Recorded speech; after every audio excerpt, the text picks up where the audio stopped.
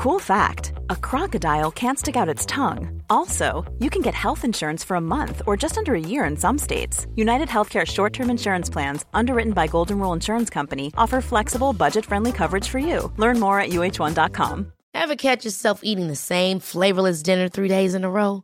Dreaming of something better? Well, HelloFresh is your guilt-free dream come true, baby. It's me, Keke Palmer. Let's wake up those taste buds with hot, juicy pecan-crusted chicken or garlic butter shrimp scampi. Hello Fresh. Stop dreaming of all the delicious possibilities and dig in at HelloFresh.com. Let's get this dinner party started.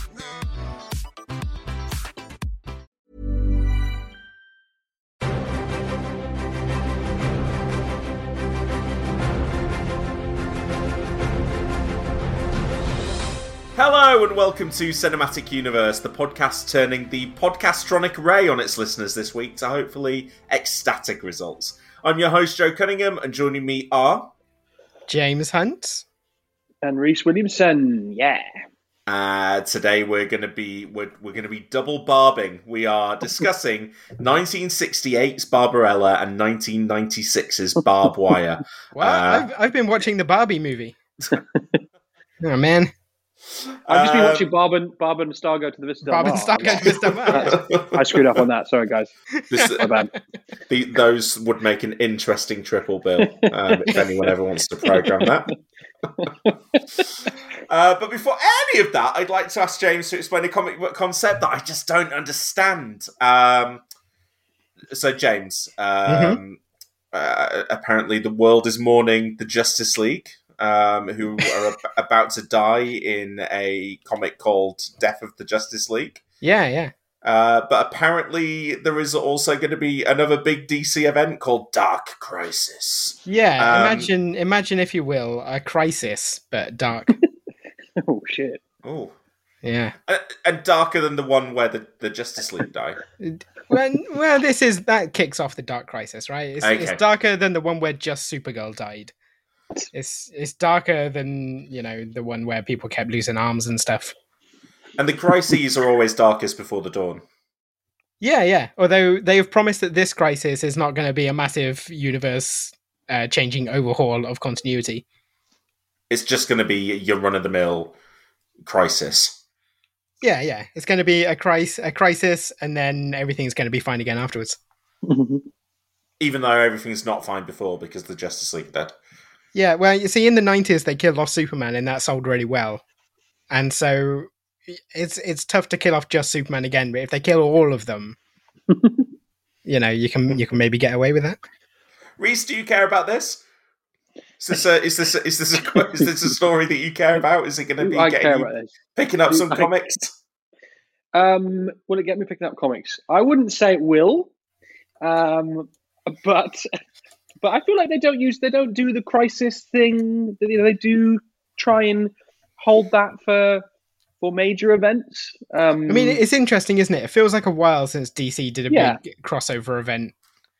And certainly, is Final Crisis the last crisis? Final Crisis, I think, was the last crisis. Yeah, they did. It's ironic. It should have been another one. Penultimate Crisis. Yeah, I liked it when they called a Final Destination movie the Final Destination, and then made another.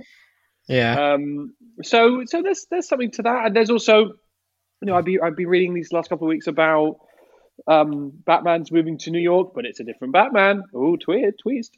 It's Jace Fox. And there's something to do with the future state stuff, and that seems to be linking to this. And then you've got all of I find quite interesting meta of Dan DiDio's cancelled 5G thing, where he was going to have all of the mainline characters replaced by their legacy versions, and this seems to be a bit like that, but it does feel a bit like that was the prototype for this storyline, and they've gone, well, we did all that development work, so let's recycle those characters and stuff into this. And why was that cancelled? Is that linked to 5G giving you COVID? No, it was cancelled because DC editorial is a shit show, basically. Okay. There were some leadership changes, and they just slammed the brakes on. I don't know, James, your opinion on this. So you got all the multiverse shit that's happening in the movies, in across, in both DC and Marvel, it feels like all of this multiverse stuff is sort of heightening even more in the comics. I just almost wonder whether there's a bit of a lane now that's opening up for a kind of a ultimate style, just a much more grounded, line.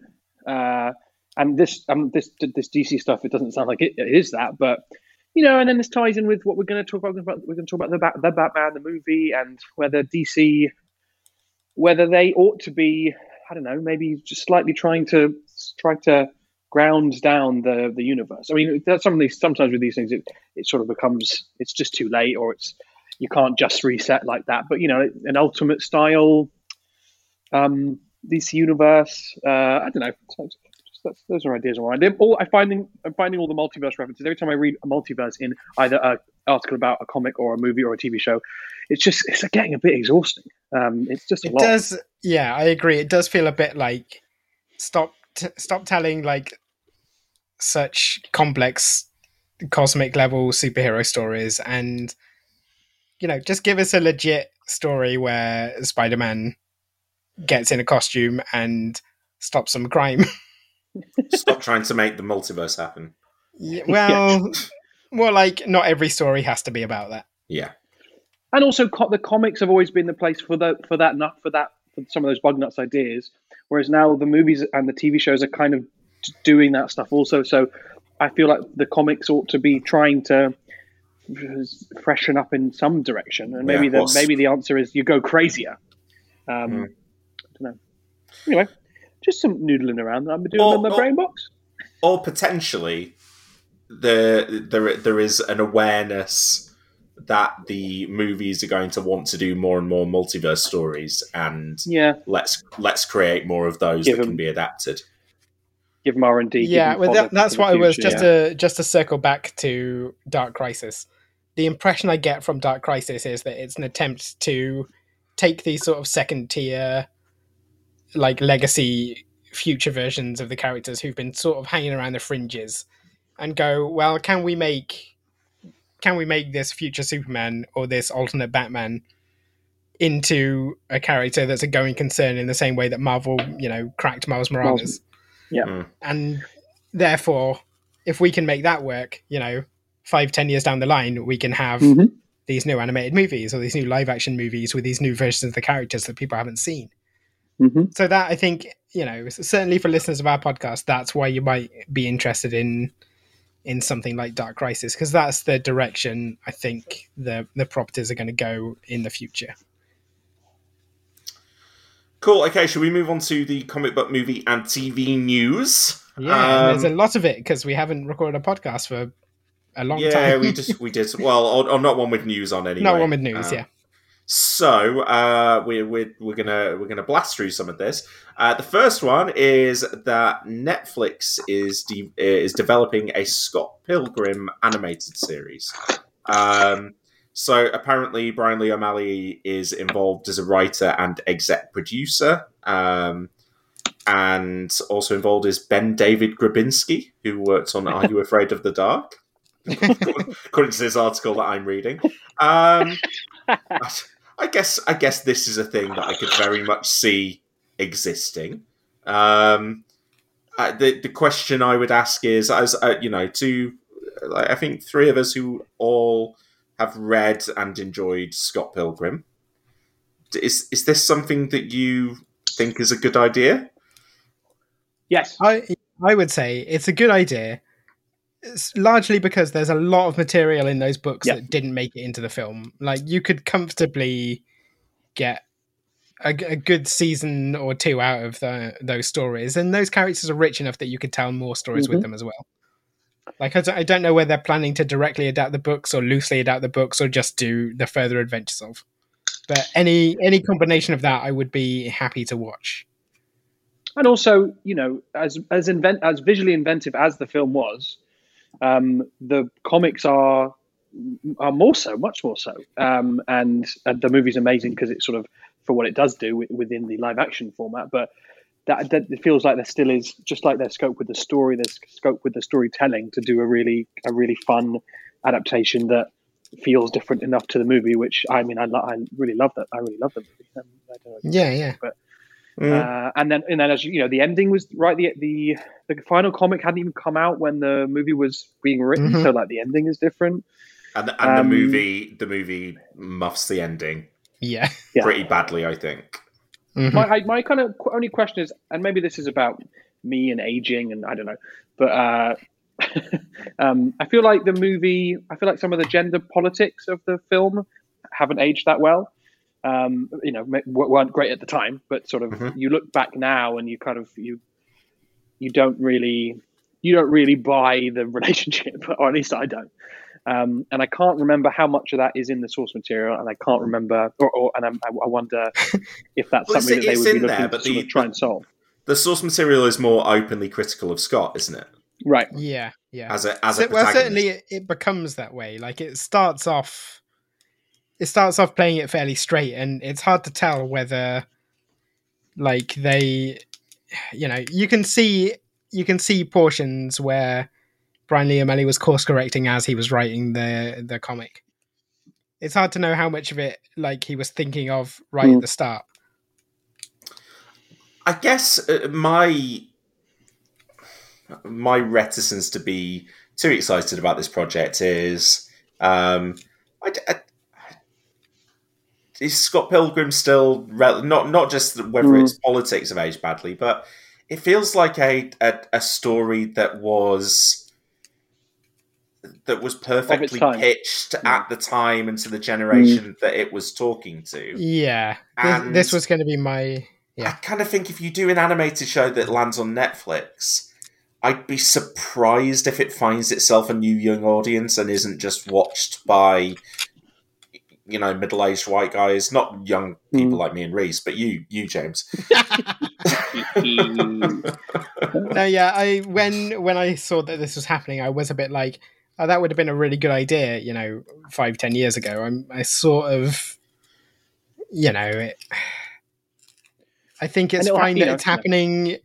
I don't know that it's going to have quite the impact or find the audience that it could have found a few years ago. Like, there's so much sort of middling adult animation on Netflix. It's impossible to pay attention to it all. Like, what was that? There was one about conspiracies that came out recently. Oh yeah, God, what was that called? Yeah. Yes, that one. But that one that I can't even remember the name of was pretty good, but I just saw no one talk about it. I was going to say, I remember from the comics the Inside Job. There you go.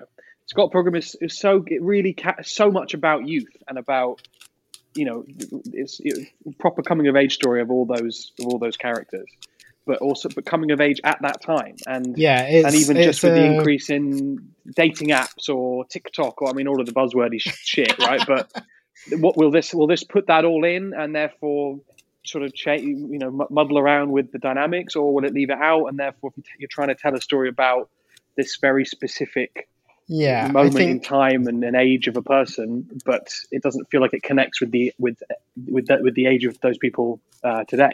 Because I think you're right in the story of Scott Pilgrim, or the success of Scott Pilgrim, is because it's a coming of age story about like media literate sort of millennial. I don't want to say nerds, but it's millennial because everyone's a nerd now, right? That's the line. And it was about those people who grew up with like this, pop culture suffused into their lives. And I think, the way technology and culture have changed since Scott Pilgrim means it's going to be strange to go back to it unless they're doing it as a really hard period piece or updating it massively. Well, you've seen with Y: The Last Man, right? That a similar era comic book that was a really big deal at the time. Took too long to get adapted. They tried to update it, but it's felt like that maybe that wasn't a timeless story. That was a story from that moment, and after a certain point is reached, and we'll find out with Sandman this year. is that? Well, I guess that's literally about the timeless. But is that is that a timeless comic, or is that going to feel dated, even though it's about Dream Lords or whatever? Basically, I'm happy for me that this is going to happen. I'm happy for you too, bud. I'm not sure. Good debut. I'm not sure it's going to be as big a deal as it would have been. Okay, let's move on to the next piece of news, which is that the CW is apparently developing a show called Justice U for David Ramsey's John Diggle character. Now, I think, guys, I don't think any of us have been watching the CW shows for a while. Arrow has ended, Supergirl has ended, and this just reading this made me think. It reminded me of the MCU and how long it took them to give Black Widow a movie, and by the time the movie turned up, there wasn't the buzz around it because it had come too late. And John Diggle, the character that David Ramsey played, that was a fan favorite, the best part of a decade ago now.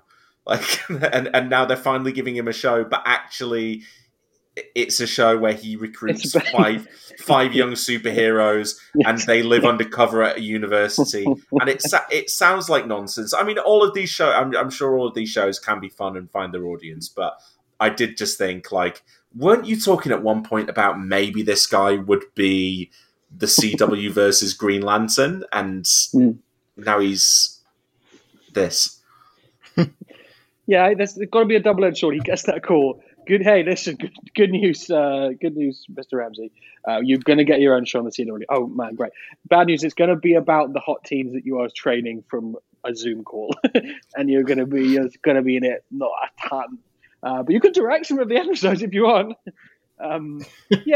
Maybe sort of the timing thing's a bit like what we talked about with Scott Pilgrim. It's sometimes it's time to what's the Kylo Ren line from Star Wars? Leave the glass skin if you have to, And I'm not saying David Ramsey should be killed. I'm not saying that, but I'm just saying. Sounds like you might be saying that. Yeah. No, I included this because you found me. I thought this sounded fun, and I like Diggle, I like Ramsey, and I watched half an episode of Superman and Lois when I was drunk the other night on BBC One, and I thought, the production values of these shows have definitely gone up. So hey. Listen, I'm happy for him that he's getting a payday, but it doesn't sound like the most compelling show. Hey, here's another show for us to debate. Since we last recorded news, there was a trailer for Moon Knight on Moon Knight on Disney Plus. Hello, I'm Mr. Moon Knight. I'm a Moon Knight, ain't I? And I work in a museum, and at night I look at the moon, and I become a Moon Knight. Isn't it, Governor? That's still the only thing you can take away from this trailer. It's not the only thing. I actually, James and I were messaging when this trailer landed, and James was like, I was kind of completely disinterested, and then I saw him in the costume and I thought, oh, that's cool. And I was like, oh, I'm kind of interested. And then there was the shot of him in the costume and I was like, oh, and now it just looks like all the other stuff. So between us, we are both half interested in what's going on here. Yeah, so I think it might make for a fun Patreon week by week journey. Reese, where are you on the Moon Knight trailer? The Moon Knight trailer? The main I like the Oscar Isaac. Everybody does, but I really, really, really like Oscar Isaac. This trailer could just been, I don't know, just like you could have seen Starbucks coffees in the background and boom mics coming to shot, and the special effects are like cost £1. And anyway, I still would be like, no, Oscar Isaac is going to be the Moon Knight, and I'll give it a watch. The accent, I think, is almost more. It intrigues me more because it's so kind of bad and silly that it must be a choice. Can I throw out a? I don't even want to say a theory, but just like a a thing about Moon Knight that I really hope turns out to be true. Which is this is the official description of the show. So the series follows Stephen Grant, a mild-mannered gift shop employee who becomes plagued with blackouts and memories of another life. Stephen discovers he has dissociative identity disorder and shares a body with mercenary Mark Spector. As Stephen / Mark's enemies converge upon them, they must navigate their complex identities whilst thrust into a deadly mystery among the powerful gods of Egypt. So, I mean, that sounds pleasingly bug nuts. What I'm hoping is that you know, I think this is right, that in the comics that Mark Spector is the base personality. Yeah, right? he's a real person. And Stephen Grant is that a thing in the comics, that persona? There was a Stephen Grant in the comics, I think. I don't believe he was mild-mannered gift shop employee or otherwise, yeah. But yeah, I would like to believe, given Oscar Allen's talent as an actor, that he is doing a deliberately shit British accent because Stephen Grant isn't British and he doesn't exist. You know, that he's Mark Spector, an American man, and he's doing a crap British accent because the dude's not British. Yeah, and not an actor. However, that's also very bold for that voice to then be the voice of your character in the trailers for your show. Yeah. Which makes me think maybe it's just the voice he's doing. Well, no, I mean, 1,000% you're right, or maybe I disagree a bit that Stephen Grant is going to be real in the show, but as this sort of second identity of. But what I mean is, like, what's his base personality? Who's his birth certificate? Was he born Mark Spector? Yeah, it is Mark Spector. Yeah, so an American man. Yeah. Yes, but no, for sure. I mean, that's. Yeah, yes, that is what it'll be. I don't think we don't need to theorize. That'll be the structure, right? Yeah, no, but the theorizing is that the crap accent is a deliberate choice on Oscar Isaac's part because he's not British. Whereas what it could be is that is Oscar Isaac's genuine best attempt at a London accent. I think I see what you mean. Either way, it is wild that they put that in the trailer as people's entry point into Moon Knight. Whether it's a feint or not, that is insane because people are talking about nothing else. I'm in this series with Ethan Hawke, and he's going to be a buddy who's a cult leader, Governor. That could be fun. You know, that should be fun. Ethan Hawke's really good. Yeah, that's. There wasn't much Ethan Hawke in the trailer. I'm looking forward to when the promotional cycle really ramps up and just who's going to be the first person to ask him. Like, dude, what's up with the voice, man? You said. Yeah, I like the bit in the van where he kind of seems to come to and grapple with the guy. You know, I think you could see there could be some Bourne Identity stuff in there. You know, a guy who with abilities that he on some level, you know, is not aware of. So there's some fun stuff there. You could see kind of Stephen Grant, Oscar Isaac, who's a bumbling guy talking somehow to actual mercenary Mark Spector, Oscar Isaac, who's like, who is this freaking guy? And then Moon Knight also there in the mix, being this strange wild card. I'm not as set on the costume as James. It looks, you know, it looks weird. You know, it looks very CGI and not particularly good, but it's Moon Knight. It looks cool. I also do wonder. I do wonder how it's going to fit with the Batman.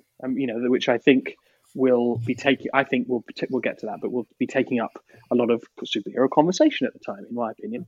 And I wonder. I could see whatever Moon Knight is with the piece that the Moon Knight character in the show, when he, you know, is a bit of a out there loose vigilante. It's like it's going to come a few weeks after we might see a more expensive version of that. There are, you know, there's the scene at the end of the trailer where he sort of punches the guy a lot in the Moon Knight trailer. You know, like that bit's in the Batman trailer. So I wonder about that. But yeah, the Oscar Isaac of it all. I just, and I don't think he would have. I wonder what he would have signed up to if it was. I think there'll be something. There'll be something there. I think you don't get Oscar Isaac if you're not going to give him something. I don't know. Even though it is Marvel. My hope for this Age show. of Apocalypse. That was a different. He had different cachet back then. The majority of his Star Wars movies. I was about to say, yeah. He's good in those. I think he's happy He's to take good a in them. payday. He gets nothing to do in beyond being like a distraction in the second movie. You're like, who's first movie? Who's this really cool guy? Second movie, this guy's been a bit of a dick, but I guess we kind of like him. Third movie, where? Who the fuck? I just want to ask, just to wrap this up, how long do we think it will be before we see Moon Knight in the costume in the show? I think it will be episode 2, Governor. Yeah, I was thinking episode 2 as well. And another question: do we think will this be another Disney Plus show where there's some more evolved version of the costume that we see at the very end of the 6th episode? Are we getting that moment again? Of course, you'll say the version with the jellied eels, Governor. Yeah. Yeah, that'd be great for watching. See Oscar Isaac eating jelly eels. I want to see that actor doing that accent going face to face with Ray Winston doing the Russian accent. Okay, you mentioned the Batman. Let's move over to the Batman, which we have. It's coming out soon, so we don't need to talk about this for too long. But it's been announced that the movie is 2 hours and 55 minutes long. No, why? Did you know that? I can't. I just can't. Oh, that's good. Which is, I guess that. I think why this seems ridiculously long is this is the first movie in a new. It's not like we need to do this and we need to do this. We need to tie into these other 6 movies and we need to wrap up that ongoing storyline. Normally, the first entry is the tight one, but also, I mean, I remember when I saw the running time for Eternals, and I was like, "You fucking what? What are we doing here?" And I know it's kind of like it's kind of tired old, people who cover movies complaining about running times is boring, but it feels like that this is just like the standard, like almost like 2.5 hours is acceptable for any superhero movie now. And I don't know how we got to quite this point. I'm not asking for them all to be 90 minutes, but maybe maybe your comic book adaptations should be like 2 hours 10 max. That's still a long movie. 130 minutes is still a lot of screen time. I think, right, part of the problem is that TV is getting so long now. Like, no TV story can be told in less than 10 hours or whatever. I wonder if this is genuinely part of it, that I think longer movies, it's not about how long you need to watch them in a cinema screen. It's when this does show up on HBO Max, we keep you for 3 hours instead of 2. Genuinely, that could be a motivating factor. I think people who make movies are watching TV and going, well, they have so much space and time to play with. Like, I want to dig into it. I want to have the scene where they're arguing about mac and cheese for 10 minutes or whatever. But I bet Zack Snyder wanted to deliver a 3-hour cut of every movie he made in the DCEU, and he was told no. Yeah, but now rightly so. Matt Reeves hasn't been told no, and I wonder if what has changed there is the existence of HBO Max.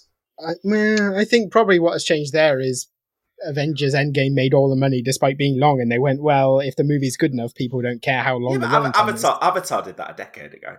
Yeah, but different genre, different film. I don't know. Yeah. I think also there are many factors, I'm sure. Another one I think is that you've got another fucking Batman movie coming out. Yes, different Batman, different director, but oh god, Batman. A small thing like 3-hour runtime plus the fact that I know it's PG-13 in the US, but it's got a 15 rating here in the UK. That says to people who are paying attention, and with these kind of IP movies, so much of the opening weekend will be set by the nerds, the real nerds. And I think those two details will say to those nerds, hey, this is different. This is we want. We think we're trying to distinguish this from the other ones. And here's one thing it's going to have a high rating, and here's another thing it's going to be very long. And just it gets people talking about how that's different to the other films.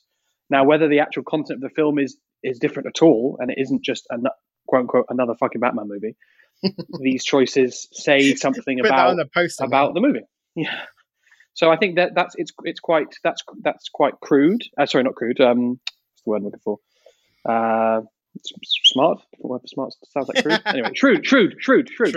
And and with the HBO Max side is a piece to it. With I also think the 3 hours thing. It feels like it must be important, or it must be good. If it's 3 hours, it must be because everyone knows movies if they're bad are usually very short because they cut as much as possible to try and make it good. That's kind of true. Yeah. I mean, there is some truth to that.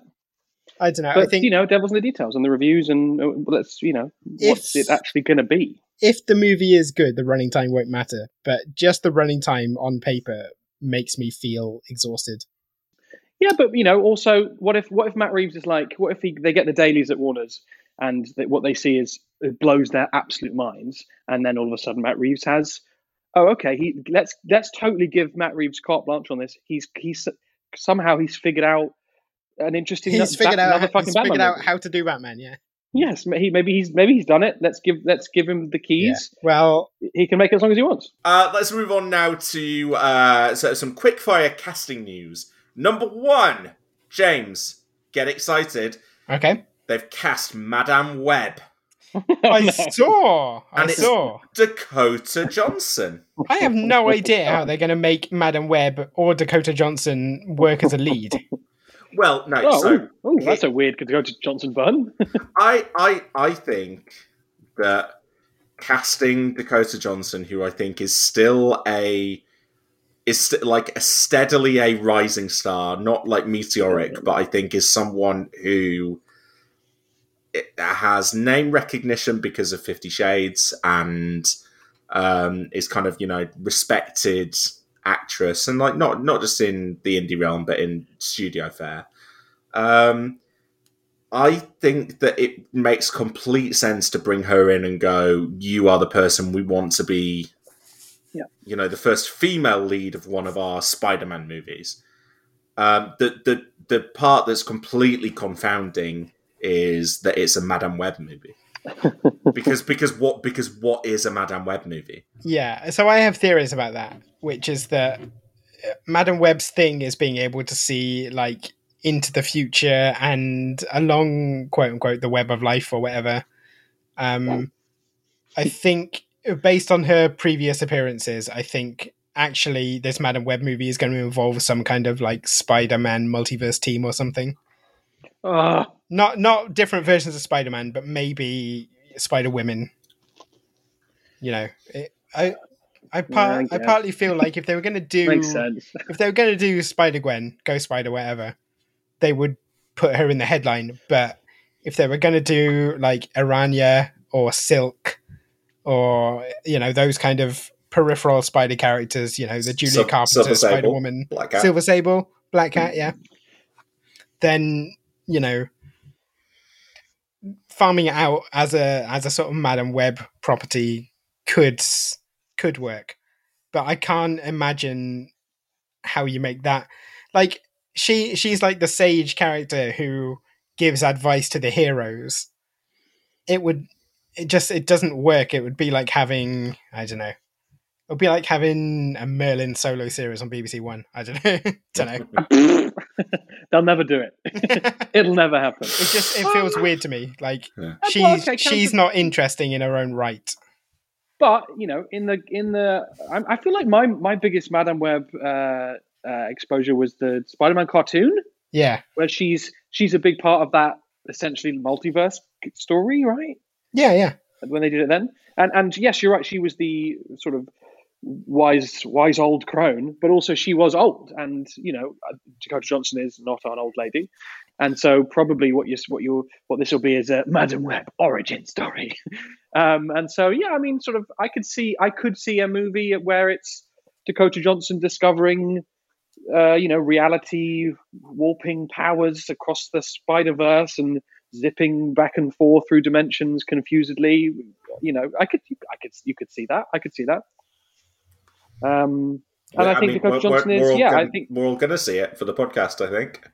Well, we're going to have to. We've signed a legally binding contract. I would, I think I'm totally with Joey that I would buy Dakota Johnson stock. If the Hollywood Stock Exchange was still a thing, I'd buy it right now. It felt like the 50 Shades thing. Everyone left a bad taste in people's mouths, but just like her co-star Jamie Dornan, those are two actors that are good actors and sort of similarly to Stewart and Pattinson post Twilight, making interesting choices using some of their cachet to work with interesting filmmakers. I'm going to push back on the Jamie Dornan part. I still don't think he's a very, very interesting actor. I think he's taking more interesting swings to try and get out of the typecasting that he found himself in. But I haven't found many of them to be too successful from the ones I've seen anyway.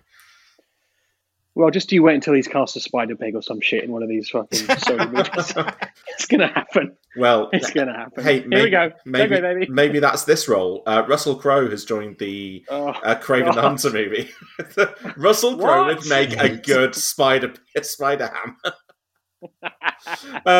So Russell Crowe in the comic book realm, he was in Man of Steel. He is going to be in Thor: Love and Thunder, and now is joining the Kraven the Hunter movie. Kraven the Hunter is the one that's got Aaron Taylor Johnson cast in the lead. So yeah, that's this. If you'd have told me there's a movie and with Russell Crowe and Aaron Taylor Johnson in it, and one of them's playing Kraven the Hunter, yeah, right, right. No, but I don't know if James agrees. I read. I was reading the Nick Spencer Spider-Man until I lost interest. But there's a chunk in that that's about an older Kraven and Kraven Jr. A clone of himself or something. Right. And that's the dynamic there. And I mean, Ross, I'll go out here and say, if Russell Crowe is not playing a Kraven the Hunter, somebody done fucked up. He looks like a guy who hunts people for sport, and that's Russell Crowe. That's what he looks like. And so he has to be Kraven. I think you're bang on the money there, which is that, like, when Kraven died in the comics, the way they got around bringing him back, because they were like, no, it's a classic story, we can't bring Kraven back. What they did was just introduce about 6 child Kravens who all tried to take over. So, as Rhys says, they then killed off of those child Kravens and he started to raise his own clone of himself. Great. So I think the setup there is going to be Russell Crowe is old Kraven and Aaron Taylor Johnson is young Kraven. Whether they're clones or related or whatever, I don't know. Sure. But I think that would be a good way to go about it. Fun. So JC Chandor is directing this, what? And yeah, so this universe is happening and it's ever expanding. And we forgot as well. There's a mystery female centric film that is being directed by Olivia Wilde, apparently. That's another thing. What's happening? This is that Venom was just a total fluke. Venom should not have been. Yeah, this is what Sony don't seem to realize that, do they? Don't get it.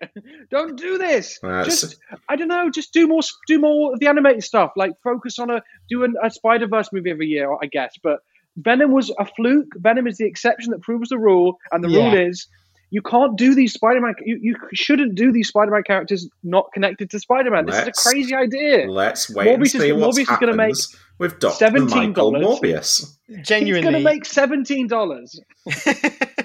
Genuinely, I think Morbius is going to flop and these movies are going to disappear. Is what's going to happen. No.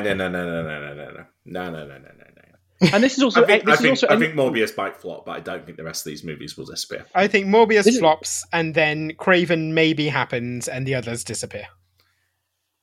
I loved the deadline headline of the Madam Web news. I just thought was so funny because it was like they've picked up the press release and they've used that line, which is, Dakota Johnson to headline the first female starring superhero movie in the Sony Spider-Man universe. Like no, that doesn't. It's like the world's tallest midget. Like that shouldn't be a thing that we should care about. Yeah. This is a half-baked. This is not a universe that people are invested in. People like Tom Hardy talking to Eddie. They like all that. They like that movie. They're not. They don't care about this shared universe with these. It's just no. Let's wait and see. Let's don't. Let's wait and see. We'll wait and see. I'm not going to wait and see. I'm Man and Web. I can see the future. I'm on the web of time, and I can see these movies. Nobody cares. No, it makes sense. They're 2 for 2 so far. You can't disagree. They're 2 for 2 so far. They're 2 good movies for 2 good movies so far, both starring Tom Hardy, talking to a little weird voice, and that's why they're good. That's why they're good. Well, we'll see. Final bit of casting news. Ironheart has apparently cast Anthony Ramos in a secret role. Nice. Anthony Ramos, I think probably based on the box office of In the Heights, probably still best known for Hamilton. Yeah. He's the dual roles in Hamilton. He's John Lawrence and little Minnie Hamilton. Philip, yeah. Little Minnie Hamilton. He's a little Minnie Hamilton. That's right. Yeah. Reese, if you sing any more of that, we'll have to pay money. So leave it. That shit. Okay. And then can I just give you was the lead of In the Heights as well. I did love. So this is the CB. Any of you guys ever read the trash site CBR.com? So the headline that they gave today for this news was, so the headline is, Marvel's Ironheart casts Transformers Rise of the Beast star in mystery role. So for that website, he's best known for starring in the unreleased Transformers movie that's coming out this year. Or whatever. Anyway. Okay. He was in A Star Is Born as well. I think he gives a good account of himself in The Heights, which it wasn't a movie I loved, but I think did well for some people. And he makes sense to me as someone who makes sense in the MCU. Yeah, he's charming. And the story I read was that they viewed or they understand this to be kind of like a Jonathan Majors as Kang in Loki type casting. So it might be a character that isn't necessarily an Ironheart character or an Iron Man adjacent character, but rather somebody that will sort of have a larger prominence in future stuff. So, yeah. But I can't think. I got absolutely no ideas of. The problem is because all of the main characters in the MCU have exist already. It could just be it could sort of be anybody, and they just make them a major character, right? I don't know. What if he's Johnny Storm? I mean, that would be good. Yeah, it would be good. Sure. Yeah. Right. There we go. He could be the We've nailed it. We don't know. Maybe the Fantastic Four are all going to be Latinx. That would be fun. Yeah. Jimmy Smits. Bring back God, Jessica Alba. Sure. Jimmy Smits as Mr. Fantastic would be incredible. Okay, now who's the Thing? Oh no, that's Jimmy Smits. Oh, okay. Who's Mr. Fantastic? Benjamin Bratt. He'd be quite good. Yeah, he's already in the MCU though. That's pretty recast. Yeah, Gemma Chan. Okay, fun. Yeah, I can see that. Ramos, Smith, Alba back, and great. Yeah, great. We've nailed it. Yeah. Okay, so that was the comic book movie and TV news. We'll move on now to our main discussion of Barbed Wire and Barbarella. Reese, put in some trailer magic right now.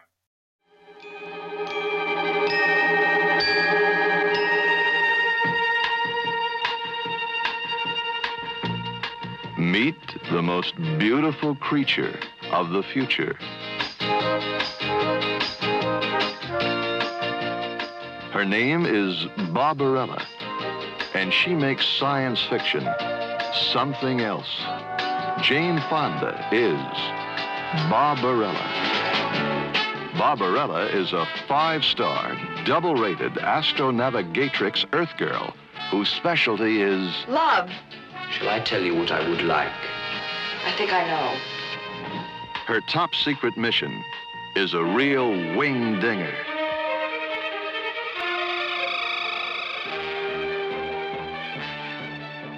Okay, so this is an episode I've been looking forward to for about a year. This is an episode that Reese has been dreading ever since he finished watching these movies. So we Which was 5 minutes before we started recording the first time, to be clear. So it was not a long window for despair. We're talking about Barbarella, which was a 1968 movie starring Jane Fonda, based on... James, a French comic? A French comic. Yeah, Arguably, the first adult French comic by Jean-Claude Forest. And so directed by Roger Vadim and is a bit of a cult object. I had seen Barbarella before, and I was I reveled in watching it again. And then the other film that we are pairing that with in the discussion is Barbed Wire, which is a 1996 movie starring Pamela Anderson, Tamura Morrison. This is based on a Dark Horse comic of the same name, directed by someone called David Hogan, and is, I guess, a kind of reverse cult object, because it's one of the kind of like notorious stinkers of the late 90s. You know, it's there with Steel and Nick Fury and that kind of era of scraping the barrel of comic books for screen adaptations. And we thought it'd be fun to pair these together. Not just because they both have Barb in the name, but that's lovely. But you know, we've got a 60s comic book adaptation which is very sex and lust focused, and a 90s one that is kind of the same, or at least in its presentation is maybe less so in its execution. But we thought it'd be fun to kind of like compare and contrast the two approaches in those eras to sex in comic book movies. And almost as if he knew we were recording this episode, Steven Soderbergh gave an amazing quote this week where he was asked about whether he would be interested in directing a comic book movie, a superhero movie, and he was like, God, no, they don't have sex in those things. And like, that's normal people have sex. That's one of the driving motivators for people in the real world is their relationships with sex. And how could I make a real movie in these kind of, sexless worlds, sexually sterile worlds? I did think when I was watching these movies, is this the first time we've had like female nudity in the podcast, bar Howard the Duck, which was, of course, a naked duck. Yeah, I mean, it's certainly rare. No, Watchmen is one. Male nudity in Watchmen. Yeah, I think both. Big old blue male. But yeah, I think it is rare, and I think it's an interesting point to spin out that discussion for where the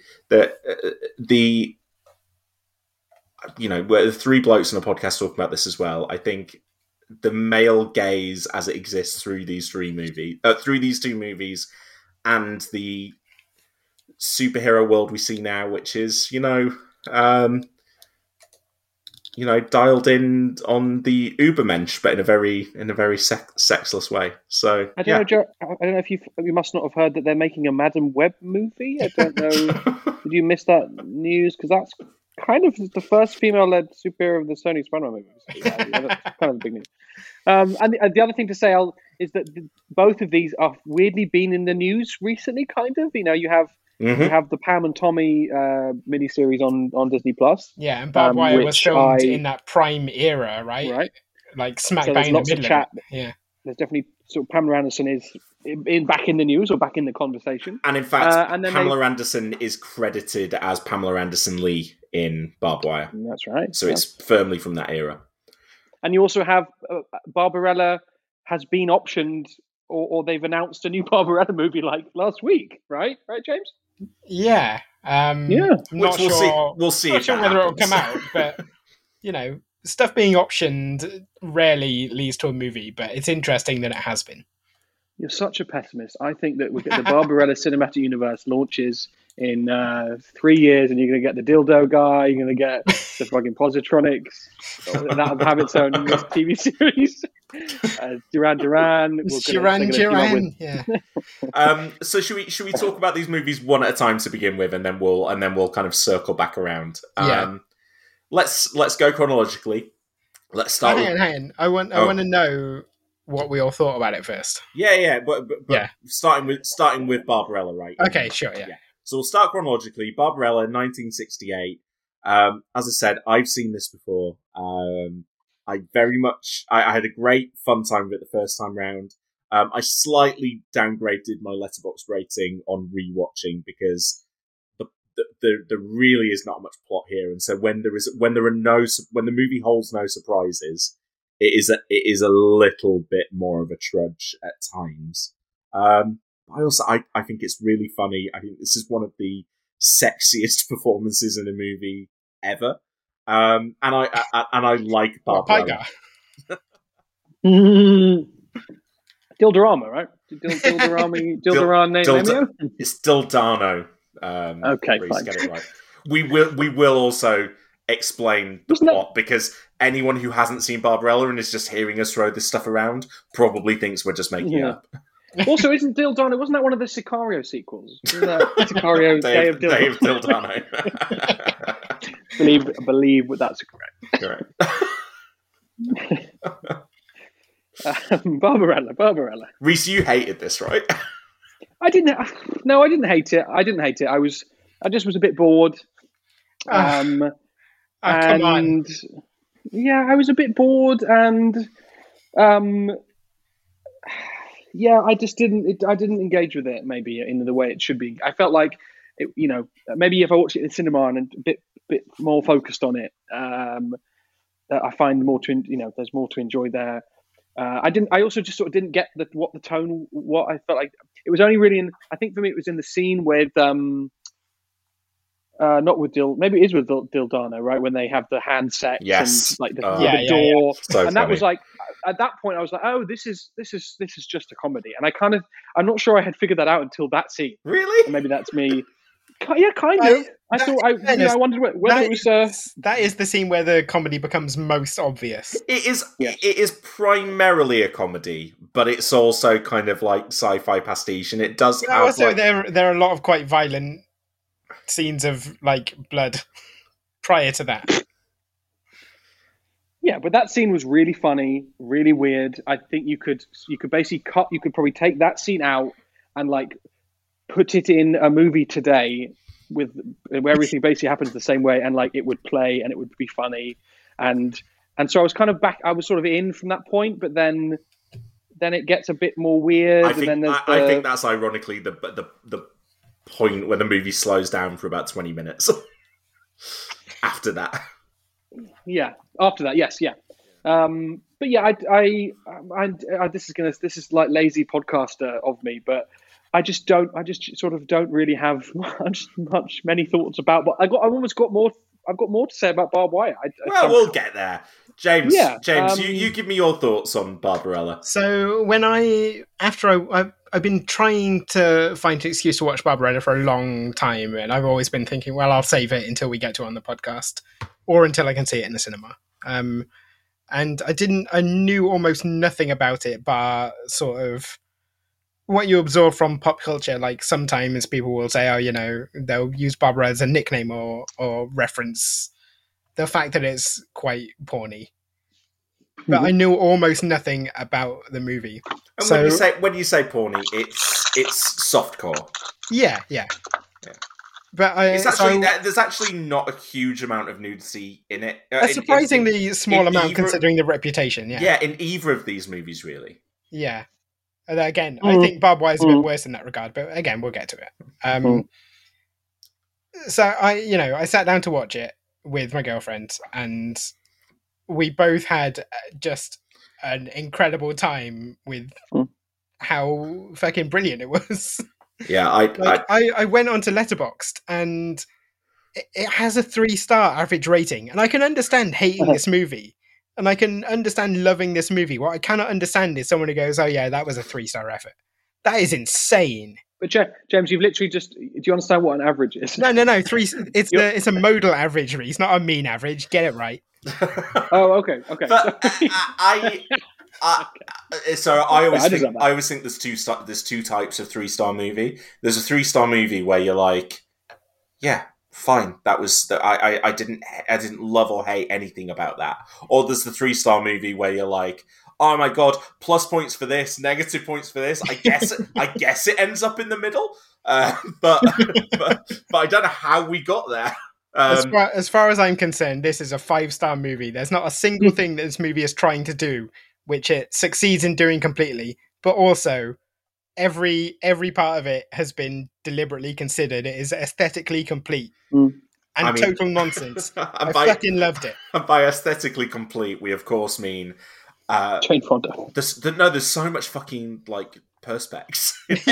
in every set seems to be made out of perspex. And yes, and also Jane Fonda. So, to give our listeners who haven't seen Barbarella a bit of a quick whistle-stop through the plot. So, we are at an unspecified point in the future. Barbarella is just floating around in Zero G, casually taking off her spacesuit with like very kind of like portentous sci-fi music. She has these kind of like umbilical cords attached to the suit, and it seems very serious. And then her hand pops out, and what are these perfectly manicured nails? And what? It's a lady. Is this a lady? A space lady. And then the music goes, dum. And we go, suddenly we're all sexy. Jane Fonda is floating around in Zero G, nude, but kind of half covered by some of the letters in the credits, but kind of not. And so we get kind of a very naked introduction to Jane Fonda as Barbarella, who is then called by the President of Earth. And the President of Earth, the title. The President of Earth is like, "Hey, we need you to retrieve this scientist called Dr. Durand, who is this very handsome scientist who has invented this incredible laser weapon called the positronic ray, which, if it falls into the wrong hands, can mean disaster for the universe, because the universe has reached this point of like no violence, except the only worlds that Barbarella ever interacts with during the course of the movie are filled with violence. So she goes off to try and find Durand, and basically every 10 minutes she will kind of crash somewhere and be apprehended. And swap outfits. There will be... get naked. There will be some confrontation which will lead to her outfit being depleted in some way. She will then get dressed, often have sex, and then carry on to the kind of like the next episode of the serial. We're not seeing sex scenes. The only sex scene we ever see is the one that Reese referenced, where they're having sex in the Earth method, which is where you take pills and then put your hands next to each other. And it's a bit Demolition Man. Yes, absolutely. But she is also introduced to the ways of lovemaking during the course, to the ways of traditional lovemaking during the course of the film, and eventually goes and finds Durand, who is on this kind of like space stationy place where there is a what's the name of the Dark Tyrant? Is it? The Dark Tyrant. The Dark Tyrant who's ruling over this place where she suspects that Duran Duran is, and eventually she encounters him and is initially able to overpower him because she is too strong for the sex machine. She is the sex piano. The big sex piano that she gets put into, which is basically Duran Duran is designed to give like such intense pleasure that it will kill her. She gives the machine too much pleasure and it overloads. It explodes. Yeah, that's arguably that's the more dramatic sex scene than the hand-to-hand stuff with Dildano. That's like, and because you just see Jane Fonda like covered in sweat, naked in the middle of this. It's not even piano; it's like an organ kind of. These like tubes going up, and the music is. You can kind of hear the music, but you can sort of kind of can't. And you just see her head sort of bobbing from side to side, and writhing, sweating, we say noises. Naked. You can only see her shoulders and her head. Yeah, no, it's right. It's not. Yes, bad. And most of the time, you can only see her shoulders and her head. Yeah, it's a very attractive shoulders and head, so your brain fills in the gaps.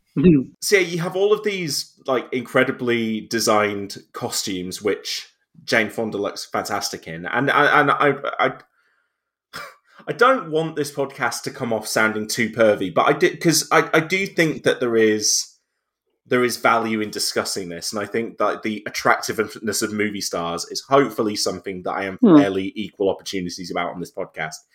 That I can admire Chris Hemsworth's biceps as much as I can admire Jane Fonda in this. But like, and it's a component of cinema. We choose to sit in front of a screen and look at often beautiful people, and the fact that they're beautiful is often an appeal. And I think that this is a movie that is, literally weaponizing sex, and it's a really important factor of this movie. But the costumes that Jane Fonda is in are often like.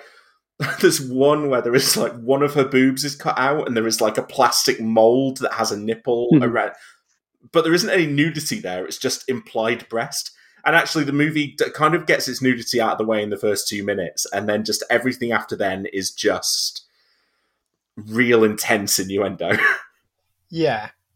And like, I think there's a lot of like proper eroticism in the film. In the way it's shot and, in the way the story goes and the way it's designed, you almost never see anything that would bump its rating up too much. It's all implied and innuendo. Yeah, I mean, the Dildano scene and the sex machine scene, whilst being played for, comedic effect, are also erotic, somehow. They're kind of... there's a sexual tension in the scenes, both between the characters, but also between the movie and the audience, whilst also it being silly and funny. So there's a lot going on in those sequences. Definitely. And also within the male cast here, you've got they are there to be ogled at occasionally as well, I think. You have obviously got Pygar, who walks around in a towel, basically. Yeah, he's an angel. He's blonde-haired, chiseled torso, and his torso looked like a fucking washboard. I was like, what the hell? Duran Duran, the joke there is that Barbarella, basically the tease at the start of the movie is like, it's mentioned that by the president of Earth that he's handsome, and Barbarella's like, oh yeah, I wonder. And 25, right? And 25, I wonder if I'll be able to recognize him. And then she turns up, and he's been rapidly aged by his his devotion to the vice and hatred of Mathmos, the living pool of energy liquid that lives beneath the city. We've got David Hemmings as Dildano, and I don't know, David Hemmings isn't my type, but he was former Teen Idol. He's in Blow Up, where he's playing kind of a very sexually desirable character in that as well. And then we've got Anita Pallenberg, who is the she is, kind of model it girl of the 60s, was like known as the muse of the Rolling Stones. I think dated multiple members of the Stones, had children with Keith Richards. She plays the Black Queen, Dark Tyrant of this place. Marcel Marceau, the famous mime, turns up in his first speaking What? role. Yeah.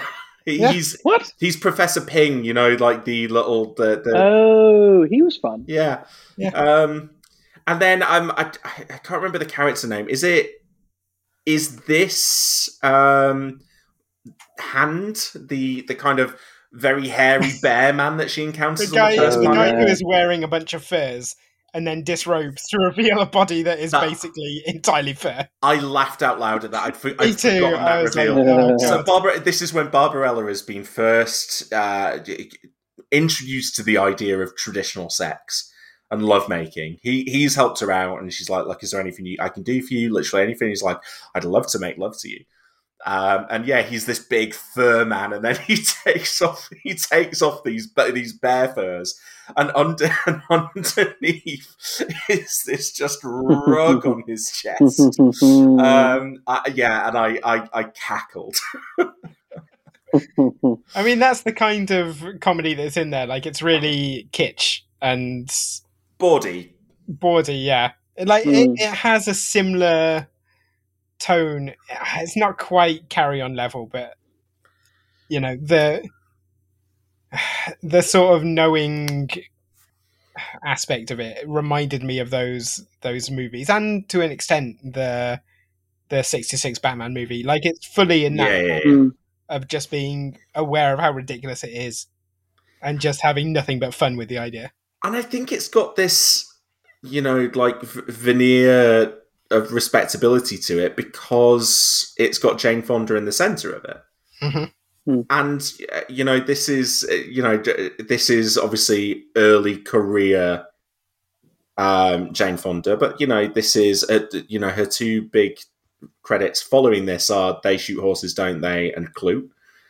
She'd already done Cat Ballou and Barefoot in the Park and Spirits of the Dead. So she's not just like this is like her first film role and she's getting her tits out and she won't have to do that again later in her career. And I think she is this really steadying presence in the middle of the film that keeps you with it through the nonsense because the plot is nonsense. But I kind of, this also reminded me a little bit of but in a much better way. It's a movie that I don't really get on with. George Lucas's THX. Is it 1138? 1138, yeah. Yeah. Which is this like completely desireless society, and George Lucas making this very heavy-handed metaphor about removing love and emotion from the world and where that leads. But it's got that similar kind of Perspex-y sci-fi look to it. Yeah, I think Logan's Run was the other film I thought of when I was watching this. I haven't seen Logan's Run actually. But, okay, yeah. Similar thing. I'm aware of the conceit anyway. But yeah. One film I thought about, especially literally just the opening sequence when she's floating in Zero G was, I was like, I wonder when 2001 came out versus this. And then I looked it up. I did look it up, and yes, like 2001 comes out in April, and Barbarella comes out in October of the same year. So just the idea that you go see 2001 in April, and then 6 months, and which basically like just redefines the genre, and then 6 months later you go into Barbarella, and you see what might have felt like the past way of doing a movie like this. And not that it doesn't have a place, the tone of it and such, but I just thought that was interesting. And Reese, on that point, and this is just real surface level, but I'm reading from the reception section of the Wikipedia, and the final quote from one of the critics at the time, who starts off, there's real fascination in its basic idea, which is a happy belief in the survival of sexuality. The idea fascinates, but the execution somehow disappoints. In the year that Stanley Kubrick and Franklin Schaffner finally elevated the science fiction movie beyond the abyss of the kiddie show, Roger Vadim has knocked it right back down. I think that's unfair. I think going back to it, like... No, but that's exactly the sort. You could exactly see that review written at the time when 2001. You know what I mean? Like now we can step back and actually Barbarella would fit in the lineage of stuff like oh goodness, sort of in some ways, some Star Wars in there. I mean, that sounds wild, but just the kind of the realization of such strange ideas, all the strange language.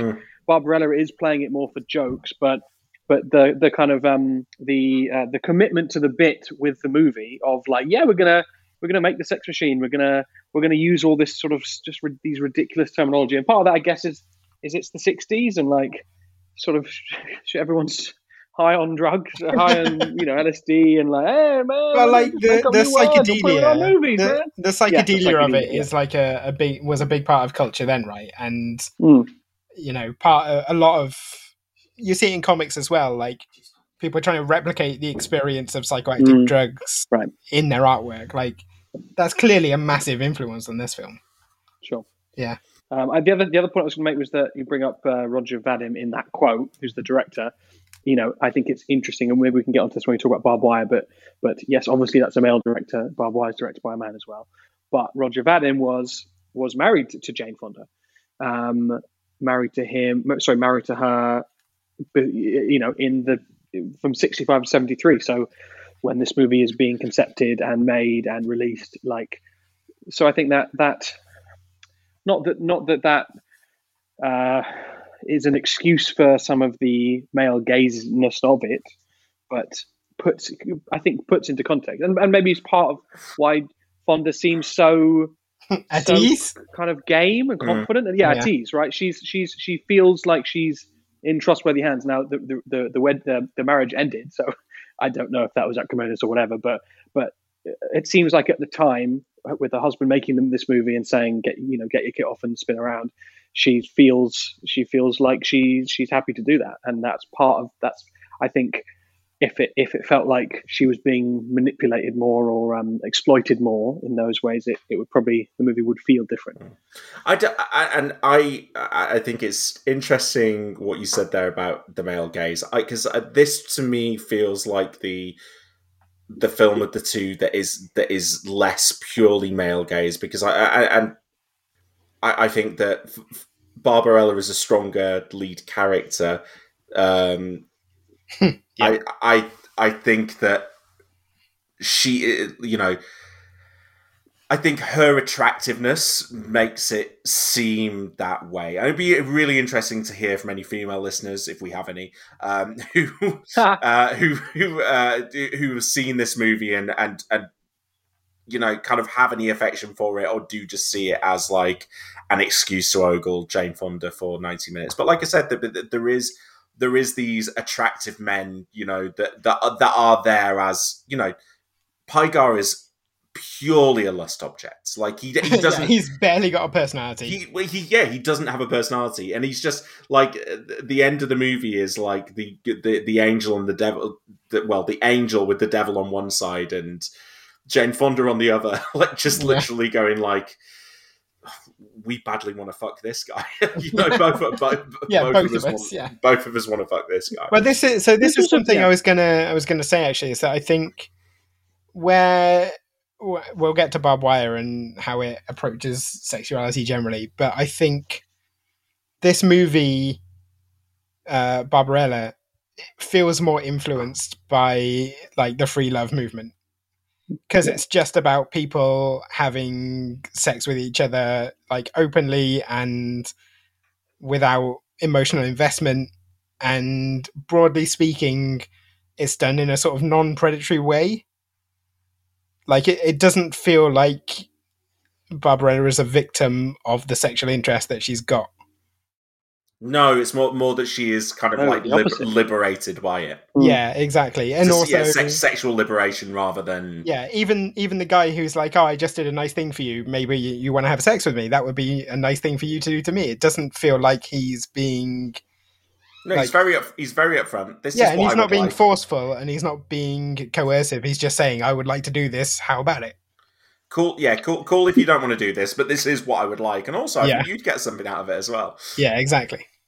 Also, all the men in the movie are sort of like dumb and she's obviously the protagonist, but also she's just like clearly kind of better than everybody else in the movie in a lot of ways. So I'm not including all of the men that she does sleep with. So that's from the Mike Hand guy, who's some like sort of backwater scavenger, to Pygar, who's beautiful, but he's like a blind dumb angel. To the even Duran's an idiot. Yeah, he's a complete idiot, and Dildano is the most idiotic among them, and he's sweet, he's sort of sweet natured, and and also I think that it probably helps with that sequence that the sex is in the story of the movie. It's not it's just sort of hand stuff, if you will.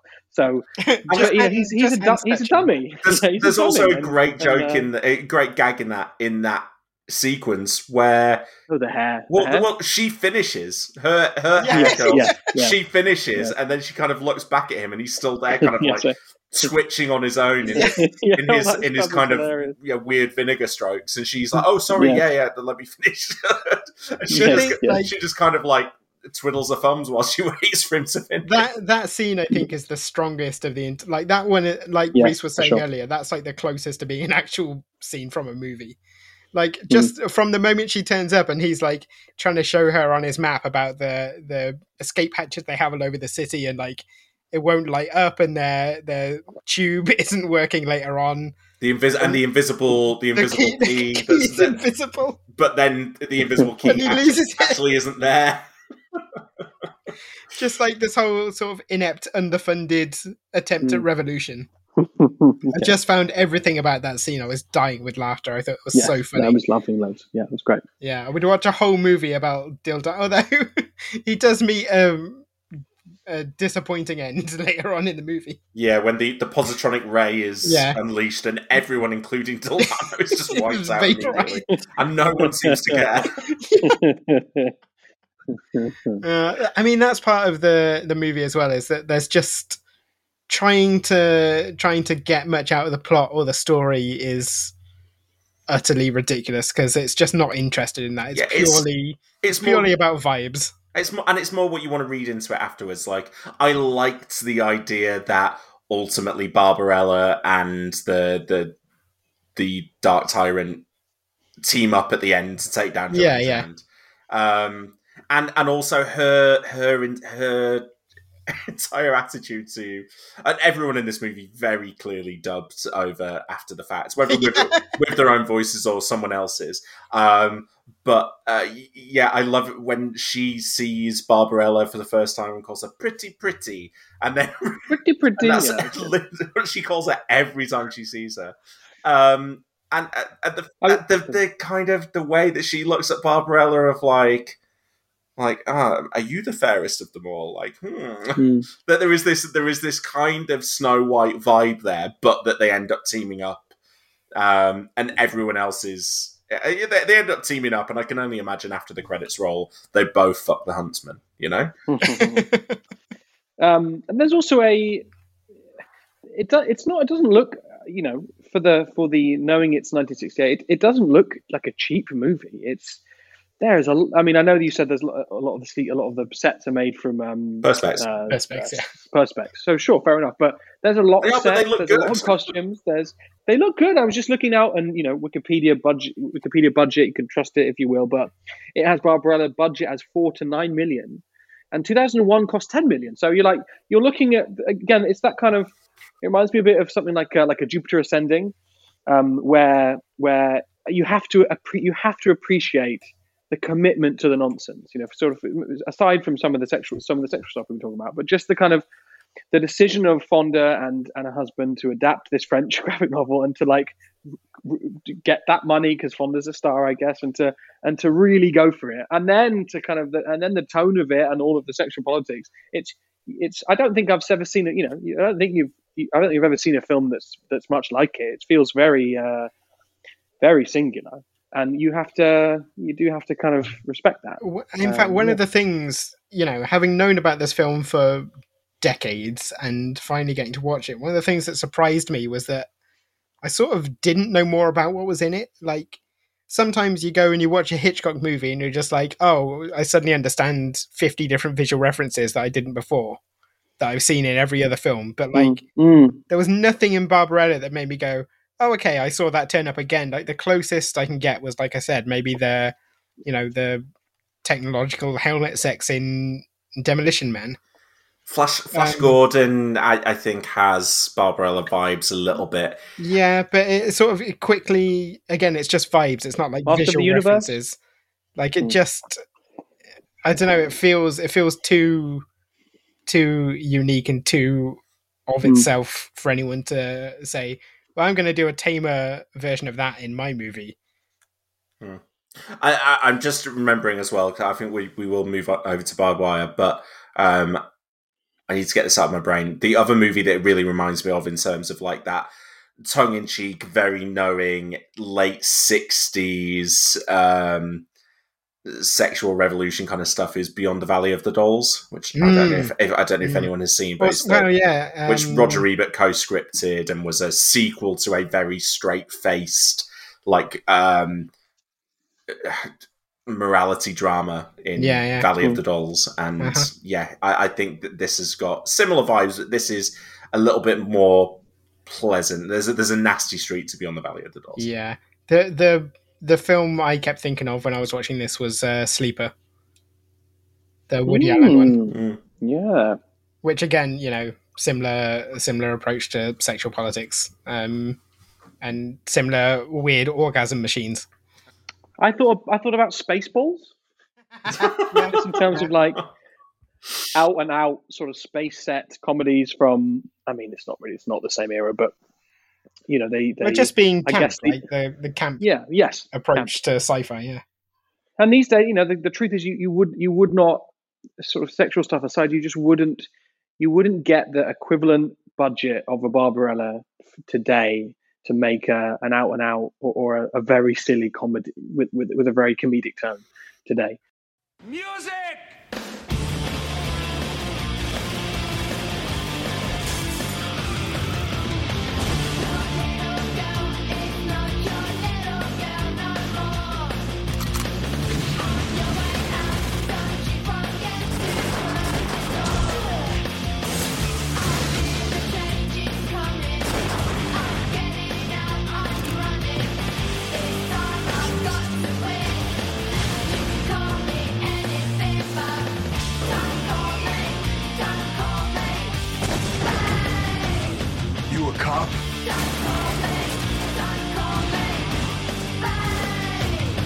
See a badge.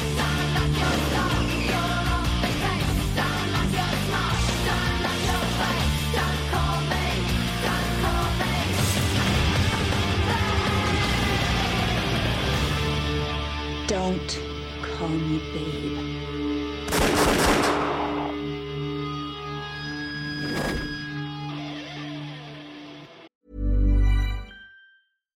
One size fits all seemed like a good idea for clothes. Nice dress. It's a t-shirt. Until you tried it on. Same goes for your healthcare. That's why United Healthcare offers a variety of flexible, budget-friendly coverage for medical, vision, dental, and more. So whether you're between jobs, coming off a parent's plan, or even missed open enrollment, you can find the plan that fits you best. Find out more about United Healthcare coverage at uh1.com. That's uh1.com. I'm Sandra, and I'm just the professional your small business was looking for. But you didn't hire me because you didn't use LinkedIn Jobs. LinkedIn has professionals you can't find anywhere else, including those who aren't actively looking for a new job, but might be open to the perfect role, like me. In a given month, over 70% of LinkedIn users don't visit other leading job sites. So if you're not looking on LinkedIn, you'll miss out on great candidates, like Sandra. Start hiring professionals like a professional. Post your free job on linkedin.com/achieve today.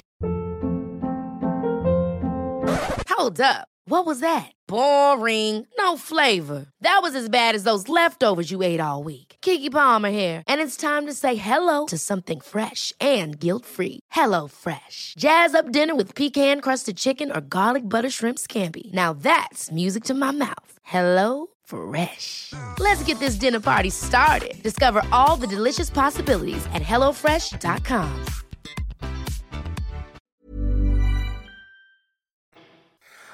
Shall we move seamlessly over to barbed wire?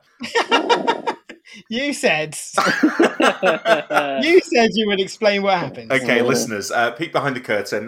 We recorded the first half of this discussion a full week ago, but my child woke up and I had to go and attend her, and the first time that we could get back together to finish off the recording of this episode is now, a week later. So, and the good thing about barbed wire is that it really lingers in the memory.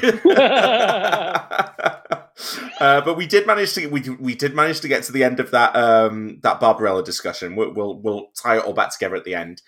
We will. Okay. Yeah. Sure. But now we're gonna talk about barbed wire, which, as we said at the start of this episode, when it was a little bit more timely, we wanted to talk about, partly because Pammy and Tommy was coming out this week, and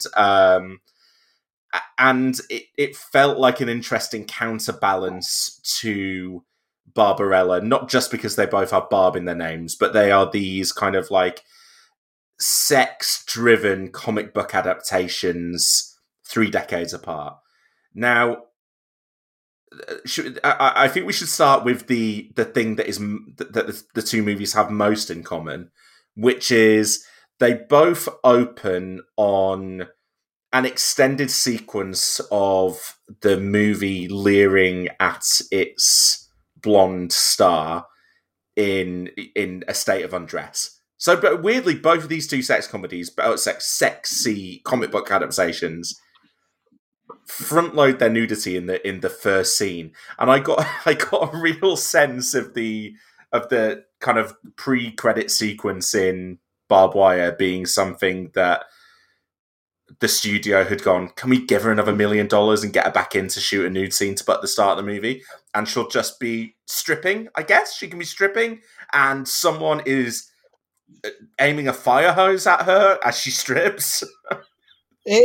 That sequence is a bit like, we know what you came to this movie for. Yeah, you kind of expect, we'll get like a sex scene 40 minutes in, not just boom, boobs, right? Okay, and now that you've had those, boring movie for the remaining 80-90 minutes. I mean, the thing that I found interesting is that in Barbarella, like, it's front loaded, and then actually the rest of the movie is just sort of mostly cheeky without actual nudity in it. Whereas Barbed Wire has a lot of toplessness all the way through. Oh wait, does it? It has more moments of toplessness. I actually don't remember any of them. Did I just wipe them from my mind? I genuinely thought that was the only time she's topless in the movie. I mean, she's obviously her boobs are front and center, obviously figuratively and literally. But I don't remember the rest of the nudity. There are a couple of bits where she gets changed and you can, see everything. There's some bits where she's in the bath and she stands up. Can I give you guys... My eyes might have been drifting to my phone quite a bit during Barbed. Can I give you guys a wild take? My wild take on the comparison between these two movies. Shit. Sure. Here it is. That in Barbarella, the nudity and the sort of titillation around the Jane Fonda's character is so much about the audience and the male director, obviously her husband at the time, right? And my take is that in Barbed Wire, the nudity it's always in the text. She's always using it for her own aims, and even though you'd argue that the sort of it's obviously still very male gazy, the way it's sort of shot.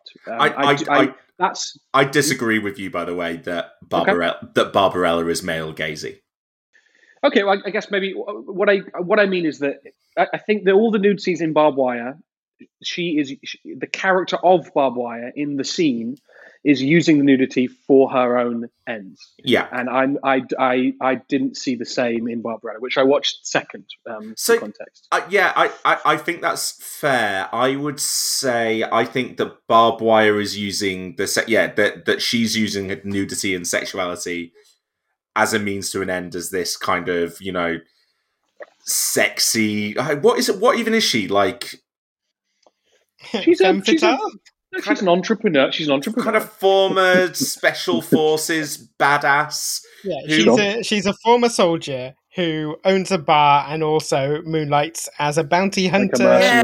She's a bar owner / bounty hunter. That's exactly what she is. She's cool. She's a bar hunter,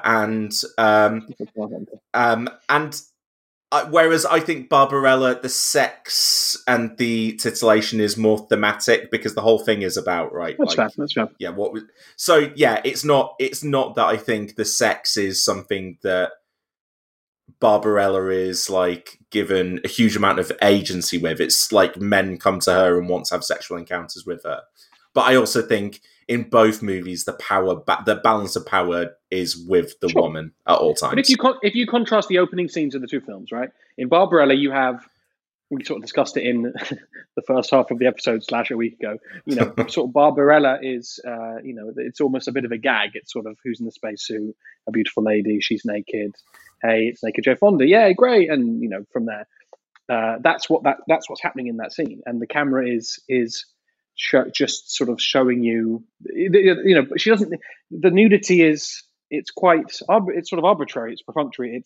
But it's put there for the audience. Whereas in Barbed Wire, the scene is, and it's very provocative for the listeners who haven't seen Barbed Wire, and that would be probably 100% of the audience. I'm not even sure that you guys did it justice. It's sort of it's slow-mo. There's some kind of new metal or sort of early pop punk track playing, and there's all this water, and she's sort of in a corset or in a top, but her boobs are kind of fully kind of popping out. She's covered in water. She's stripping, and so it's quite I think I watched it thinking, oh my god, what is this going to be? It's very porny. It's very porny, exactly. It's so porny. But then as the scene develops, basically she's kind of gone undercover as a mercenary at the strip club, and then she, takes out the bounty or etc. And then and then that scene is put into context that she was bait. She was luring those men into her orbit, and then she does her mission. And then I just kind of think that her nudity is treated in that same way for the rest of the movie. There's that scene, James, where she's getting changed in front of, I can't remember who's the cop, who's the chief of police guy. What's his name? God, yeah, his name. It's the chief of police. You're asking a lot. That guy, he's a big actor. God, I can't. It was a week ago now, but anyway, that sequence is all about. Is it the Xander Berkeley character? Yes. Yeah. I guess maybe not a huge name, but anyway, Alexander Willis. Sure. That sequence where you see her. The film is not hiding her, Pamela Anderson's, really full nudity from you, but the sequence is all about how she's trying to manipulate Xander Berkeley's character, who has the power in the society of the film. She uses her nudity to manipulate him to get what she wants. And again, I just find that an interesting. The movie is the. I didn't love Barbarella, but and I think this is probably a poorly, definitely a worse film, or probably definitely. But I did find them very contrasting in terms of how the nudity of the two female leads was used, and interesting in its contrast. I think you're being very generous to Barbed Wire because, while you can argue that she's got the agency in these scenes and that the nudity is done with a purpose, it's still done at the audience. It's there for us, not for the characters, more than anything.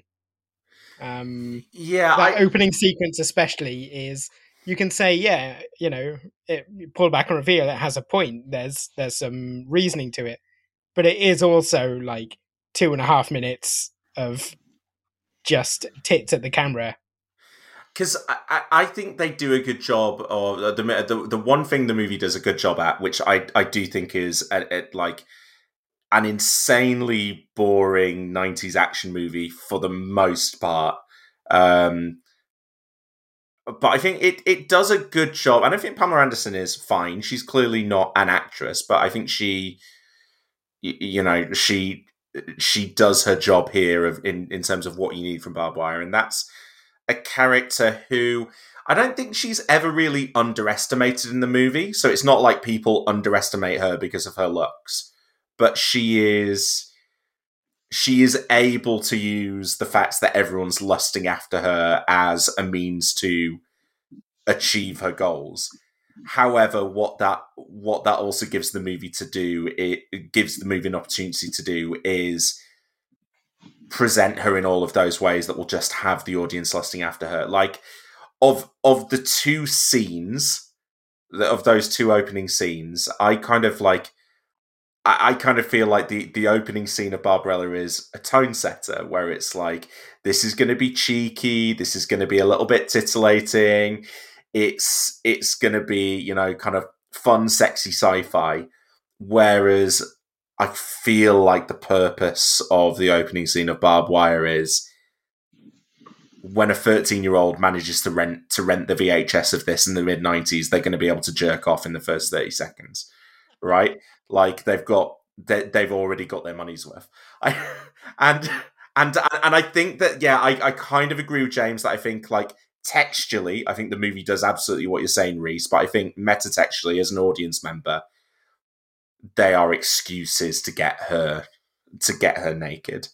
But this is maybe okay. But it might be that I am giving this movie less rope for that kind of stuff, because I do think there are so many times in Barbarella where it's like, this setup exists to make Jane Fonda look gorgeous, right? To make you think, oh my god, Barbarella is so sexy. And this movie, I think, is probably doing that with Barbed Wire as well. But I'm so bored by the stuff that's surrounding it, which really is like super, super generic, low budget 90s action. That I'm probably not giving it the rope that I'm giving Barbarella in the moment. Well, and also what Barbarella has on its side, and that this is a choice from the filmmakers, is that Barbarella is a comedy. So kind of you can get away with some more of that stuff because you're broadly playing things for laughs. Whereas Barbed Wire is not a comedy; it's trying to be as you said, kind of a sort of a serious 90s sci-fi actioner. And so therefore, I think it's right for us to, not for us, but for anybody to then scrutinize it more. Whereas Barbarella, like, this scene was funny, so it's a comedy movie, or broadly it's a comedy movie. This was a funny scene. There we go. Fine, we move on. And Barbed Wire doesn't have as much. Doesn't have those locations to hide necessarily. The thing I find interesting about like Barbarella versus Barbed Wire is that Barbed Wire had a female co-writer, and you can get a sense of that in the way the character has agency and in the way she's treated like an equal. Like you can look at that movie and go, oh yeah, I can see that actually there is a woman's perspective coming out of this. But also, it's sort of difficult that the film seems to exist as an excuse to get, like, Pamela Anderson at the height of her fame just to take her clothes off. And, like, no amount of manipulating the story can really fix that problem with the film. Should we talk about Pamela Anderson's career at this point then? So as you say, it is kind of height of her fame. She is... So this movie comes out in 96. 97 is when her run on Baywatch ends. So she's 4 years into her 5-year tenure on Baywatch at that point. And this is when Baywatch was the most watched TV show in the world, right? Yeah, and then she doesn't really go on to have a very significant screen career. I don't know, maybe one day we'll get onto Stripperella, guys, the Stanley animated series where Pamela Anderson voices the lead character of Erotica Jones. I mean, that would have been an obvious that would have been an obvious triple bill for this episode. Yeah, but, maybe. Alas, listener. Alas, we weren't going to be able to track down 13 episodes of that to willingly watch. No, you could have watched the pilot. But I think it's really interesting that she gets this star vehicle here towards the end of the 90s, which really is her big like solo movie post her finding fame. And obviously beyond this she goes on to be more of a tabloid icon than she is an actress. And I guess she could have gone for anything, she could have been offered any kind of leading role. She could have gone down, I don't know, maybe more of a romantic angle, but she could have chosen any kind of type of genre to go into, because it's not like Barbed Wire is playing on her strengths from Baywatch. Which is maybe very light action, but in a different way. And I kind of think like she is presented here as like a Jean-Claude Van Damme, Dolph Lundgren, like an action hero of the early 90s, who is like this kind of like outrageous pumped up body that you see from the male stars, where it's their biceps, and that's the appeal of a Jean-Claude Van Damme movie in the early 90s is, oh my god, look at his absurd build. And all of the action heroes of that era had got to that point. It's not like her acting is significantly worse than Schwarzenegger's, that's for sure. Well, exactly, yeah, and so like it seems to me like that's what they've pitched this movie as. Like, what if we can get Pammy to be the female, like if they ever did make the Expendables, they should probably extend that call out to Pamela Anderson, because she seems like the archetype of what that could be. And like I said, I think they do a solid enough job in a like straight to DVD kind of action movie that you would see now, right? Yeah, I mean, yeah, and it speaks to the sexism of the day and of today's, of Hollywood today, of course, where that lane that she in the movie are trying to create for her, if our analysis is correct, like even if Barbed Wire was amazing and a hit, and like the lane isn't there for her to be in, and Baywatch, she's sort of probably using her stardom in the most appropriate way from the Baywatch boost, from the Baywatch platform. But similarly, that's probably an exception that proves the rule, that that Pamela Anderson in 93, 4, 5, it unfortunately doesn't have a career in that lane for very long at all. And even today, I was thinking about, I wonder if like Gina Carano is a sort of a sort of a slight comparison. Look at Haywire, and then her this is aside from her political views, which obviously complicate all of that. But there was this pitch, I think, for her of a female action star who both had the sort of looks but also physicality, which I think probably was part of Anderson's kind of thing at the time. And that lane just isn't there. It still isn't there. I think you could argue that Scarlett Johansson and to some extent Charlize Theron have done that now. Like, they've obviously got more to their careers, but I think they're making those sort of movies. They're not Schwarzenegger / Van Damme type performers, i.e., physicality and pure visuals first, but and then the acting maybe comes later. Whereas Anderson kind of was that, right? They don't really exist now in the way that they did then. I don't think there is a. It's just the Rock, I think. Well, I was thinking, here's a weird one. Cena, maybe. The new Jack Reacher, what's his name? I know it's a TV show, but like there's an actor where he's in that role because he just sort of looks, because he's a brick shithouse. Yeah, I don't know. He just has the right look, and but Dave Bautista happens to be actually kind of a great actor, but it's that's happenstance because he sort of looks right. You see, and male actors have those opportunities, and there's just not a lane for actresses. It's funny, because like when I'm thinking of like who could the contemporaries for Pamela Anderson be in this mold in the late 90s, yeah, there aren't any that have been given movie roles, but I think the closest is like the WWF divas. I think like this feels like a character that you would cast someone out of wrestling to go in and play. And I wondered, could Pamela Anderson have had an amazing parallel career over in that arena? And also, I mean, here's another interesting sort of comparative person, and maybe you guys will balk at this, but let's take Kim Kardashian, who similarly kind of had a proper moment early in her life/career with a sex tape like Anderson did, and then not segue. That's I don't mean that, but that was the start of her. It was a platform, right? It was a platform. Yeah, then what that leads to is is not getting on Baywatch. I know Anderson was on Baywatch, and then the sex tape came out, but she. That attention then leads to the sort of celebrity status of Kim Kardashian, and that maybe that reality didn't exist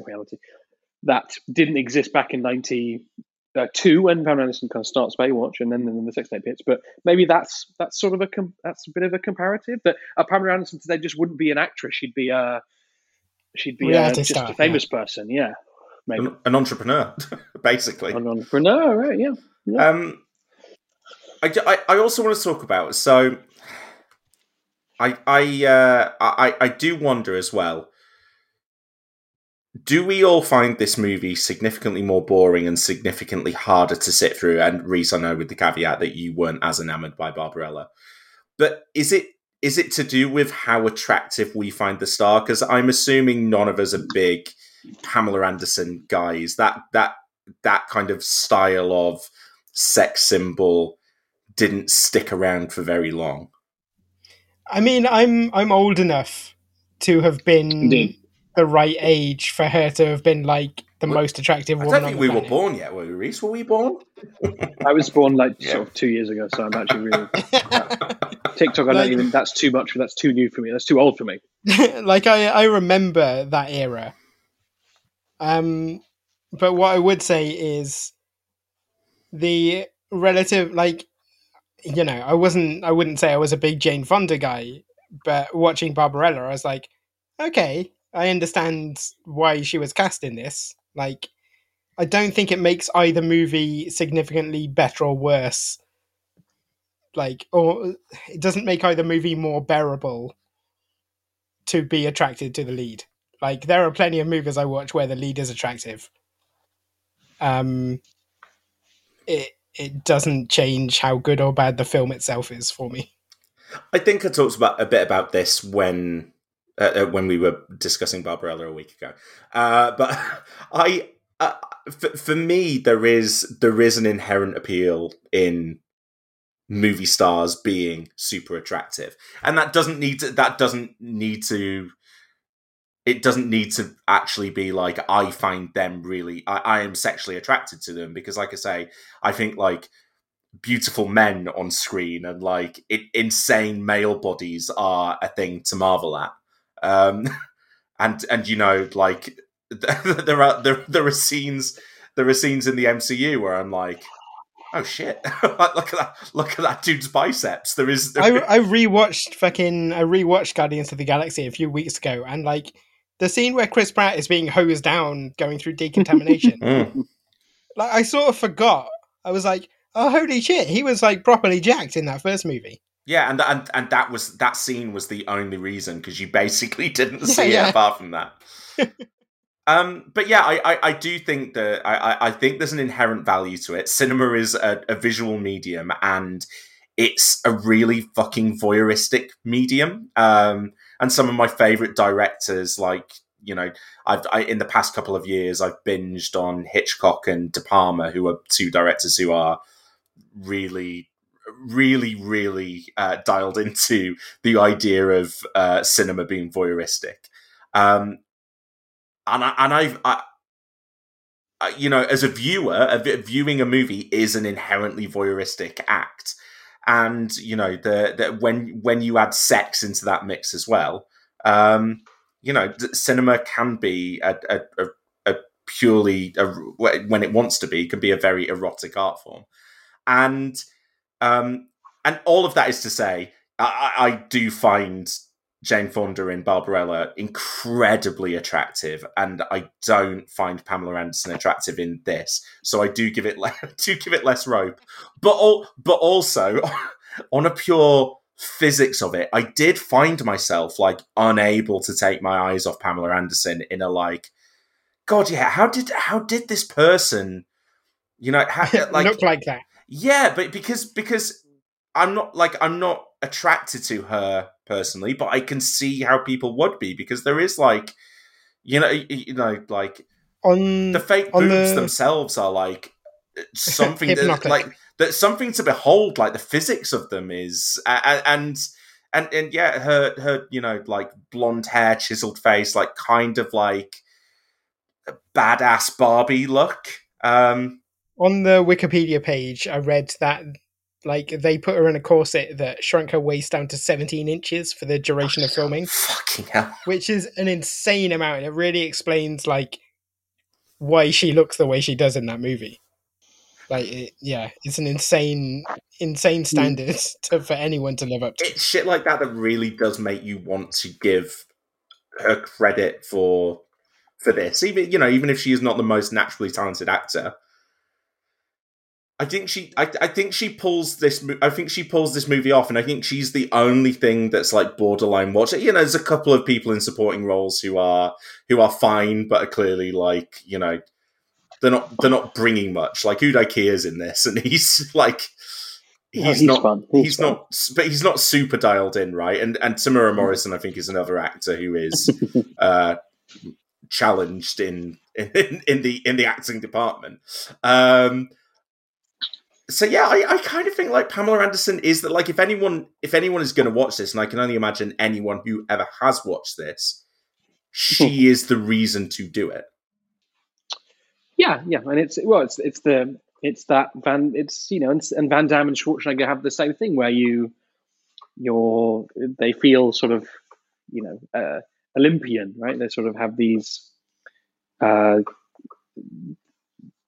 feel special, they are just the physicality of them feels, you're just kind of compelled by it visually, because it feels so not unnatural but unreal. They look like cartoon characters in some way. They look completely unattainable in any kind of real life sense. Yeah. I'm thinking specifically of Schwarzenegger in Commando, where I'm pretty sure it's Commando, where there are like scenes of him literally carrying around like entire tree trunks just because he can, just so you can see his arms like wrapped around them. Yeah, now we have. I'm thinking of like for our oeuvre, like the sequence in Age of Ultron with the tree chopping from Captain America. That was a bit of a moment in that film. But I guess the difference is that nowadays that stuff is. You can never really you don't really believe it necessarily. It's there's probably some trickery at play. Whereas barbed wire, especially as it sort of looks quite cheap, your most amazing special effect is just Pamela Anderson and what she looks like. There was no question of her suit being CGI in this. I can say that much. Yeah, and you hear about we're at the point probably where. And this was probably happening 20 years ago, sort of, this isn't super new, but we're definitely at the point, or, now, when you watch films where you don't think that the actors are, that you don't think there's much CGI, or maybe it's an action film where obviously you understand the CGI of the big action sequences, but, the rest of the movie is just people talking. Actually, probably, if it's the right stars, like, there's CGI on their faces, on their bellies, they're getting all that work done, the sort of famous movie star Hollywood work done. They're not actually getting it done anymore in real life. They're getting it done in post. The Rock is getting his belly slimmed in and getting his what's the word? is wrinkles. Wrinkles deleted. Yeah, well, that's in the thing, computer. isn't it? Like the CGI de-aging isn't just to make characters look 20 years younger. It's also done just to make them look 5 years younger. Yeah, to like look more 50 imperceptible. pounds lighter. Yeah. And so therefore you watch the movie like Barbed Wire, and it's just clearly all so real. And that's to be admired. Not in a sort of sexual way, although it is. It's to be admired in a more general, physical. The lost art of action fitness. cinema. Yeah, I don't know. It's exactly. Yes, yeah. And to draw that line further through to modern day and comic book adaptations. So obviously, Barbarella is a sexy story adapted from a horny French comic book. Is the comic as horny as the... James, you read some Barbarella, didn't you? I did. I read the original Barbarella and I read the original Barbed Wire just to compare and contrast. Okay, so on the page are both of those things horny? That would be some good context to get. Okay, so that's interesting, right? Because Barbarella, when it came out, was hailed as like, oh, finally, a legitimate comic for adults, lots of nudity, lots of sex. It's so tame. It's so tame. It has its horny moments, but it's like, it's less horny than your average superhero comic is now. Okay. Like, aside from the fact that she has actual nipples, like, you could pick up any Jim Lee book and think this is a lot hornier than that. Whereas, interestingly, the movie is, you compare Barbarella with Black Widow, the sort of horniness levels, is always, off the chain with Barbarella. That's a much hornier movie than Black Widow. Whereas perhaps Barbarella the comic in the day, maybe that's quite comparable to it was Black Widow comic today. And sure. Perhaps. And James, what about Barbed Wire? Is that explicitly sexy on the page? So that's interesting. The original Barbed Wire limited series is almost makes no feature of her being attractive. Like, interesting. Clearly, she's got this like blonde bombshell personality, but she's not like dressed up in black leather or anything.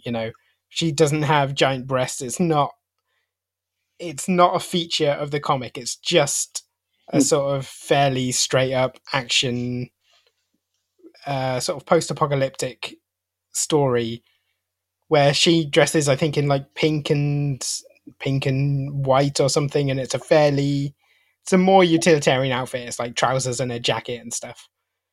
It's only after the movie comes out, right, that they reinvent the character and basically start drawing her how she is in the movie. So there's one limited series of maybe 6 or 8 issues that take place before the movie. And then after that, they go, okay, now we're going to turn Barbed Wire into the one that was on screen. So it's almost as if the persona being played with here is Pamela Anderson rather than the Barbed Wire comic character. Mm-hmm. Although, to be fair, that has absolutely happened in the comics in more recent times. Basically, Downey Jr. as Iron Man was different to the comics Iron Man before, and then after those movies come out, the comics Iron Man becomes Downey Jr. Basically. Certainly not a criticism. It's just interesting, isn't it? Yeah. Can I ask you guys? I mean, I remember listening to the Tank Girl episode back in the day, and then Tank Girl was sort of in the mix for the Cuppies. And anyway, I've never seen that film. I never read a comic, but I wondered. I just looking up now. The timeline of the Tank Girl movie, which comes out in oh goodness, I just had it up here. Comes out in 1995. The comic runs in the late 80s, early 90s. They're very, they're these interesting kind of comparative timelines. I wondered your thoughts on the comparison between those two properties and films. I honestly don't think there is much of one. I mean, who's the other girl? Right, is it Rocket Girl, James? The Naomi Watts character? Jet Girl, sorry. Yeah, Jet Girl is kind of... I remember that movie having a little bit of fun with Jet Girl being sexy. But mostly it feels like, I don't know, in 90s terms that like... Tank Girl would be for like an NME reader and Barbed Wire is for an FHM reader. Yeah. Yeah, I mean the thing about Tank Girl is that it's kind of punky and anarchic and cartoonish, and directed by a woman as well. And directed by a woman. I wonder whether that's kind of a that key is a piece, major right? factor in it. Because you got within a year, you got 2 comic adaptations starring, blonde, sort of beautiful, attractive action women in a sort of a post-apocalyptic or dystopian scenario, played by kind of prominent 30-something performers of the moment, and one is Tank Girl and one is Barbed Wire. And I just wondered, that sort of. I think Tank Girl feels a little bit more countercultural, and so does I mean, like Barbarella is obviously like it's kind of playing on 60s free love, sexual liberation, kind of it's that kind of movie. Whereas I think Barbed Wire feels weirdly like a product of the 90s mainstream. I think in terms of our attitude to sexuality, the 90s is kind of the nadir. Yeah. With like lads mad culture and the way that women are depicted in pop culture, the way that they are dismissed. It's also from a top Hollywood level. It's the decade in which Harvey Weinstein takes his foothold as one of the most major players in Hollywood, and also talk about Pamela Anderson. Here is a star who as we said, like, is now most notorious for a sex tape that is the subject of her TV biopic in a way, which was stolen and sold without her consent. So it like this feels like weirdly, and this does feel like this kind of like, I think, more leery sexual. It has a more leery attitude towards sex, where I get the impression that Pamela Anderson is being used more as a prop in this movie than Jane Fonda is being used in the 60s one. Even though, Reese, as you say, that there is, they write the character in such a way that she the character at least is using it to her advantage. I mean, I think you're right. I went in circles there, but I think you're right that Barbarella has that 60s like free love philosophical underpinning that in a way that Barbed Wire doesn't. And that in a way makes things a bit less skeevy, certainly for me anyway. Is that I can see that the sex positivity in Barbarella was designed to be an idea in itself. It's like I don't necessarily think there's anything wrong with what Barbed Wire is doing. I don't think it's a movie that deserves to be cancelled. I just think it has like a its sex feels grubby. Yeah, but okay, again, maybe controversial to the world counterpoint. Yeah, I just wonder whether the sort of sex positive free love 60s thing, which Barbarella is is it not run by the same impulses by men as what comes in the 90s and then what we still see today? So therefore, you got Barbarella, you got her, Jane Fonda being naked on camera, and that's like, no, we're sort of sex positive. It's great. Actually, you got the same kind of pervy men behind the scenes who just want to see her naked. And then with Barbed Wire, it's more, again, the sort of textually, it's more in the film. There are grubby men who want to see her naked, but that there's maybe there's more of an honesty to that maybe the same scenario exists 30 years later, but at least we're shining the light on men who want this, and actually back then we were pretending like they didn't. I don't like I said, I don't think there's anything wrong with what Barbed Wire does. I'm talking on purely aesthetic terms.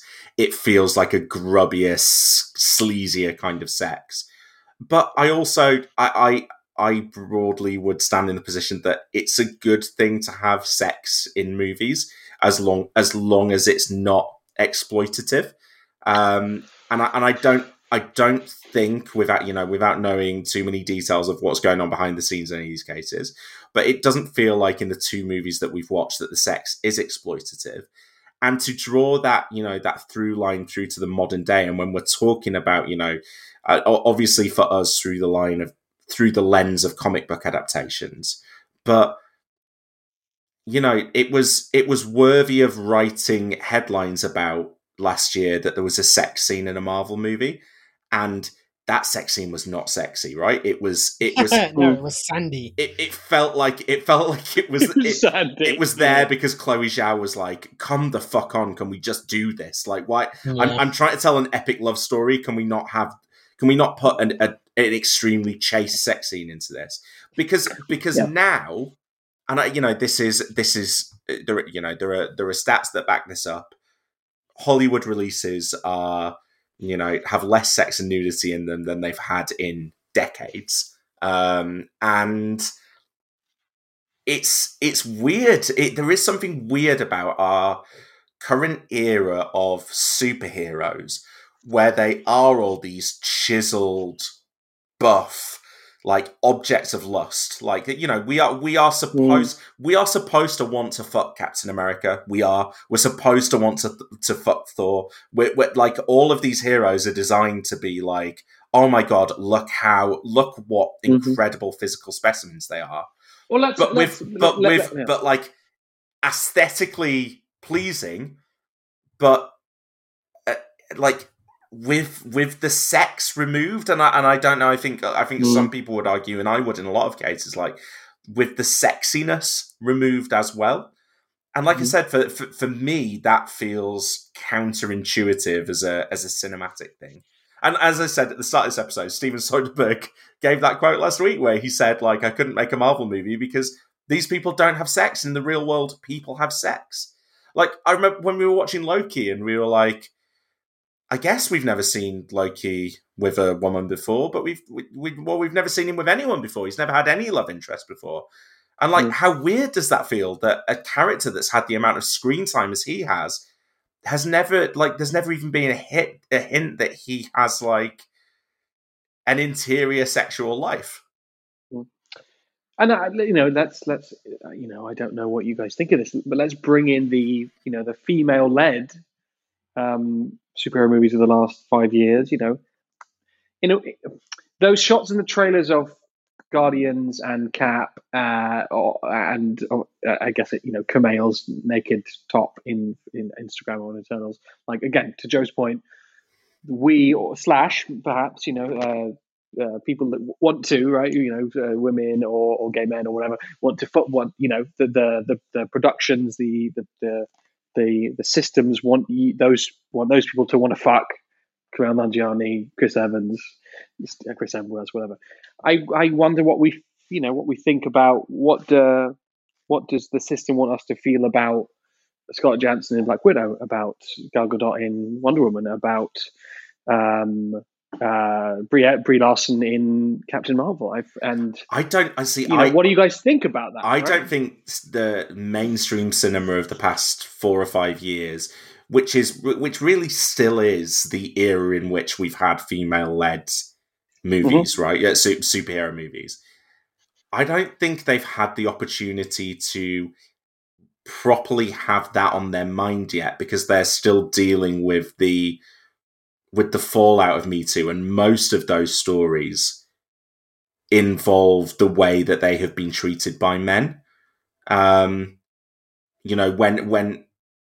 So any mention or any sexual dimension of those movies do tend to be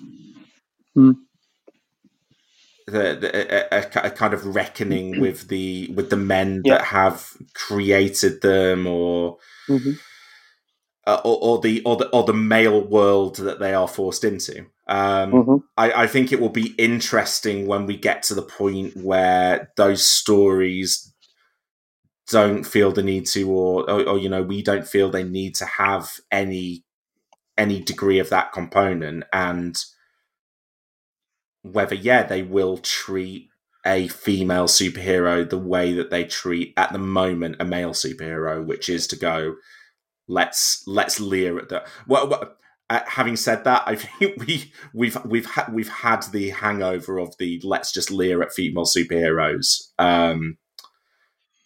But that it was when they were shoved off to the side, and it was Scarlett Johansson in a leather catsuit, right?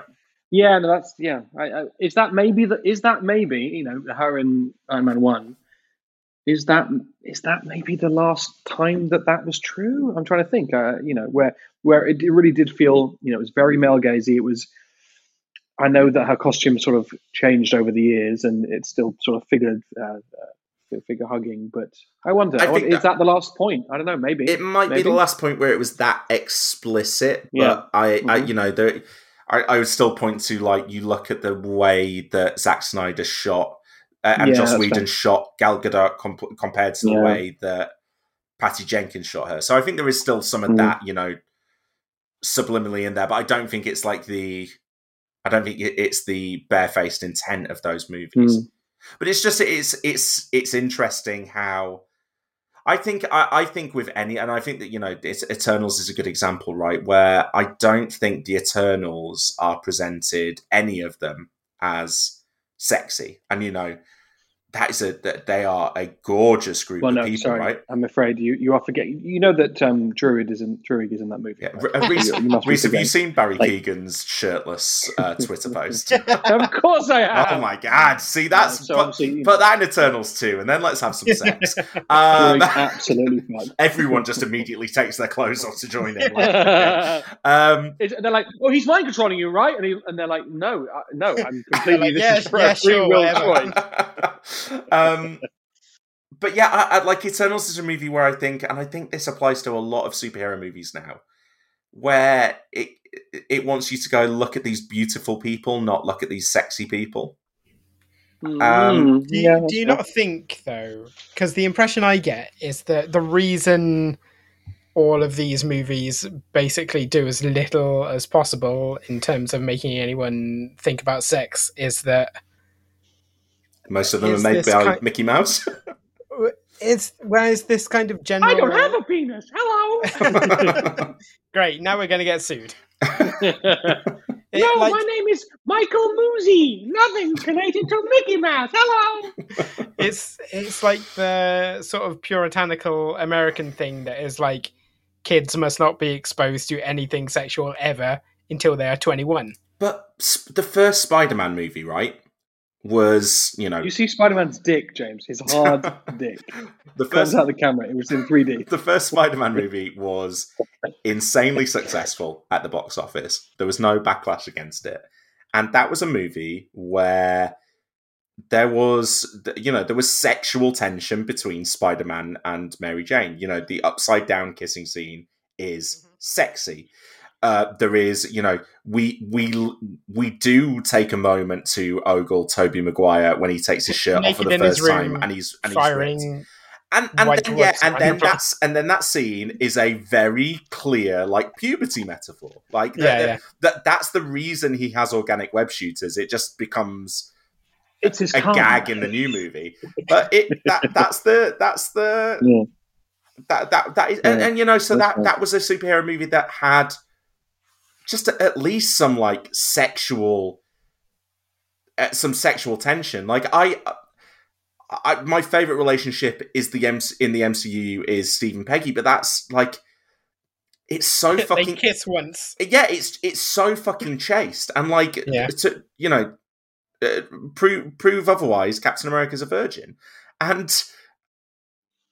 I've got fan art that does prove otherwise. But the fan is me. That's another thing that I want to lean on. I think there is a reason why so much shipping has gone into this. It's because it's an event that needs to be the wind needs to fly out somewhere, right? Yeah. So and in the same way, Steve Fox Bucky, I need to write a 3,000-word essay where that happens, and I'll do a picture. I think the same impulse between writing that kind of fan fiction, that kind of slash fiction about two male characters is because we've been denied that. And I think increasingly we are being denied any kind of sexual component to these characters. And I think it's, I don't know, I think it's weird, and I think it's to the detriment of these movies and this that like can I to studio filmmaking as a whole. Can I wonder whether, so we talked last week or 2 weeks ago or last episode, or who knows, about, the Batman, the Batman being 15 and being 3 hours and sort of stuff. I wonder whether, and I said at the time that was part of they're trying to differentiate a bit, trying to be separate to the MCU while still being fucking Batman shit. But also, it sort of looks like that could have some. The marketing does seem to be increasingly leaning on that, like, yeah, and I wonder whether this discussion that we're having now, perhaps Warner Brothers had 4 years ago and wondered, and you've also got the I don't know about you, James or Joe, whether you read this, the Tom King Batman comic run. I read like 5 issues. Sure, I thought it was really sexy and really there was so much really exciting tension between Batman and Catwoman in that, and perhaps this film is pulling from that. And my only point is, maybe I wonder whether we could see in a couple of weeks a slight, not correction, but a slight alternative to what we've been describing, and that could connect with audiences, because the it feels universe, like there's stuff left on the table maybe in some of this stuff. The DC universe has always been a bit hornier than the Marvel stuff, that's for sure. Which is interesting, that feels counterintuitive, because you would have thought that the Marvel universe, which is supposed to be a bit more kind of salt of the earth, man of the people, boots on the ground, and the DC characters are more, gods, etc. It feels counterintuitive, but I agree with you. There is no one in the Greek pantheon who has not fucked everyone else in the Greek pantheon. So I guess in a way, because if you're gods, like there's no, you don't get STIs, you don't get pregnant. Like yeah, sometimes you have to have your head cracked open because you fucked a swan or whatever. But normally it's fine. Listen, James, story of my life. Sometimes you got to get your head cracked open because you fucked a swan. Listen, buddy, I was there Tuesday. I was there last Saturday. I get it. I think it might be a bit more inherent to DC, but I don't think it's showed up too often on screen. Obviously, they make less movies, but I'm trying to think of the. Well, you got Poison Ivy, and Batman and that's in an era where I'm saying it did happen. DCEU, right? Chris Pine and Gal Gadot all over the shop. Aquaman and Mira, pretty horny. Like there's more of it. I think Zack Snyder's less interested in it than most of the other filmmakers, but it's in there. It's in there in a way that it isn't in the Marvel I don't movies. think you'd be able to tell that Zack Snyder was trying to make a scene sexy, even if he was. And then genuinely, also I agree. Yeah. In that combo, you have the fact that a lot of that starts with Christopher Nolan, who I don't think would know a sex scene if it sort of was played in front of his eyes, Clockwork Orange style, for 3 days straight. I mean, his dick wouldn't move. He rarely knows a female character, so yeah, exactly. Yeah. Although Bruce and Talia have sex, don't they, in The Dark Knight Rises? I guess. So there is at least a sex. Out of grim necessity. Yeah. You missed, guys. Sorry, you missed I made a really funny joke about the Tenet word was actually the word celibate. I think you were talking over that. It actually was a good joke. It was. I was trying to put you in the mind space of watching that trailer, and he puts his hands together and he goes celibate. It's funny. I did it in my flat. The fingers, but I'm telling you now on mic. Good joke, funny joke. Point. Thank you. Should we just drag the discussion back to the film we actually watched? By the way. Yeah, but I did set this out at the start. I wanted it to be a bit broader. Because there isn't much plot wise to get into with Barbed Wire, right? There is a plot. It's Casablanca. Well, yeah, kind of. I liked this movie, by the way. Bounty hunting Casablanca. I like the post-apocalyptic Casablanca. There's no question about it. It has. I liked Terry Morrison. It was fun. This movie was fun. It's like Casablanca in in terms that she owns a bar and they do the scene at the end, and there's a little bit of double crossing, but it's not really. It's like someone's gone, she owns a bar, could we do a Casablanca thing? And they went, yeah, sure, I guess. The thing I like actually is that they went, this movie exists for us to put Pam Anderson in a lead role. You know, what do we do with the story? And someone just went, just do Casablanca and no one will notice. Who's going to care? I mean, in fairness, this wasn't the worst movie that we've watched for the podcast. Like, there are lots of less entertaining films that we've seen. And I think this would make a good double bill with Catwoman. Brackets Halle Berry. I think this would be kind of an interesting. I was a lot less entertained by. Barbed Wire has going for it. I don't think the movie is fun, but it has like fun flourishes, or for a scene it will just decide to go fully over the top, or suddenly like a character will walk on screen who just has a mad fucking quirk. Like there's one character who speaks as an android, and there's one who is blind and has a running bit with that. And there's one who is a fat guy who lives in a digger. Yeah, in the scoop of a digger. Yeah. I mean that stuff's very Mad Max / Escape from New York in LA. Like that's so clear as an influence in those bits for sure. Yeah, there's a it's really funny. There's a pre-title, like as the movie starts, there is like text that comes up on screen that explains to you this is the future, this is the situation. Is it like the far distant future of like 2019 or something? Yeah. There's the classic sci-fi in the far distant future that you've all now lived through. Society collapsed and blah, and this happened and that happened, and then the movie starts. We have the stripping scene. We have her taking down like the first bad guys, and she and we find out she's a bounty hunter. And then she does a voiceover that basically reiterates all of the stuff from the text at the start. And I was like, oh wow, this is not going to be an efficiently told story. See, like for me, there were things I found entertaining were like trying to figure out whether it was Pam Anderson or whether it was her stunt double.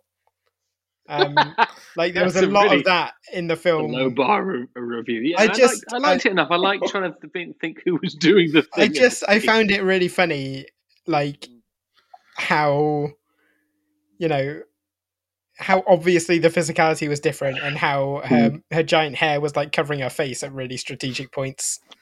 Yeah, but watch The Mandalorian. You know, I mean, come on, we're at the point where they just wear fucking helmets and shit. It's why should it be any different? There's a big sequence where she's wearing a motorbike helmet. Yes, and I absolutely did think The Mandalorian when I was watching that. I was, or Book of Boba Fett, or there's another one recently that we're almost moving to this worrying or sort of interesting spot with like action TV shows where they go, well, if we just put him in a helmet. Oh, I know. I tell you the one I'm thinking of is Hawkeye.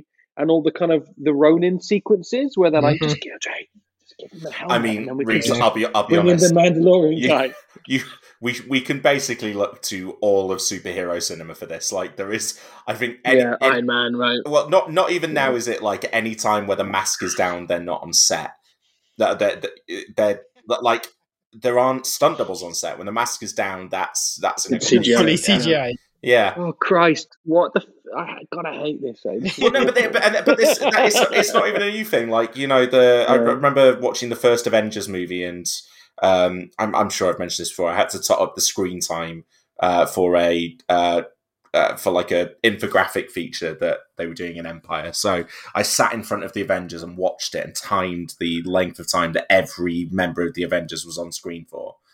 And like the most of all the characters was Iron Man. However, if you did Robert Downey Jr. rather than Iron Man, he was the least of all the characters. So I don't think he spent an awful lot of time on that set. Do you think the future holds? I mean, it's depressing. Like in 10 years' time, when we go to the big blockbuster film in the summer, and it'll be like, "Hi, I'm James Bond. I have a martini, shaken not stirred. Oh my God! There's some trouble outside. Let me just put on my balaclava and I'll do all the fighting stuff." Don't worry, I'll deal with it. I have to put my balaclava on. It doesn't show my eyebrows. No, I think the future is they won't even need the balaclava. Yeah. Oh God, no! Yeah. But it'd be like that. I don't like it, but that insane movie, The Congress, which imagines a future where everyone's digital likenesses have been scanned in. Or it'll be that the Wachowskis, and people shout on them at the time, but they were weirdly ahead of the curve when they had Keanu do the weird thing on the stick and he flings around, and it's the Burley Brawl. The Burley Brawl for that sequence, and they were like, "No, Wachowskis, no, that stinks. We can see it's a computer." And Wachowskis are probably like, "Well, yeah, we're trying to show you what it's all going to be like. You just won't know. We're trying to kind of help you." I think the dark future of like the MCU is in 2045. We'll be watching like the 1945 Avengers, and it'll be like, here's Humphrey Bogart as Iron Man, and Veronica Lake as Captain Marvel, and Marlon Brando is the Hulk. I mean, sounds good. Buster Keaton is Ant-Man. Yeah. Oh, by the way, that's a Patreon. That's got to be a Patreon episode. Cast decade by decade the Avengers that are going to put sort of CGI face mask on. I love it. Just quickly again, I want to boringly drag it around to the film. We were talking about. The film we were talking about. Yeah, okay. Listen, I watched this film, so I have to get my opinions out on it. Otherwise, it was all for nothing. Otherwise, what was the point? Sure. Yeah. So I got a couple more points I want to make. Okay. Well, and we'll say, James, that these are final thoughts because we've been talking for quite a while. Yeah. One is that the character of Barbarella, of Barbed Wire, is like this almost stereotypical version of the like strong female protagonist, in that she is relentlessly badass, like just shoots everyone, punch kicks everyone, and has emotional armor thicker than most tanks. And like, I found it really interesting to just see that trope done in a way that now gets a lot of criticism, not unjustly, but sometimes when I read those like strong female character like takedowns, I'm like, did that version ever actually exist though? Because I always thought we sort of went straight from Buffy to people making fun of the idea of a strong female protagonist, like having misconstrued what we mean by strong. But actually, I think Barbed Wire almost gets that trope down to a T. I found that interesting. That's fair. Yeah, I don't. Yeah, I've got my next point. I've got this movie is reasonably entertaining on a camp level, and it's 98 minutes long, which means I rated it more highly than the likes of Blade Trinity, Ghost Rider: Spirit of Vengeance, Dark Phoenix, Wonder Woman 1984. These are all movies I would less rather rewatch than Barbed Wire. You're a big how long did this waste my time for guy.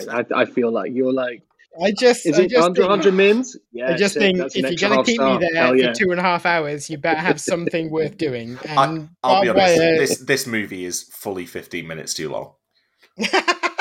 But like this movie has no business being over 90 minutes.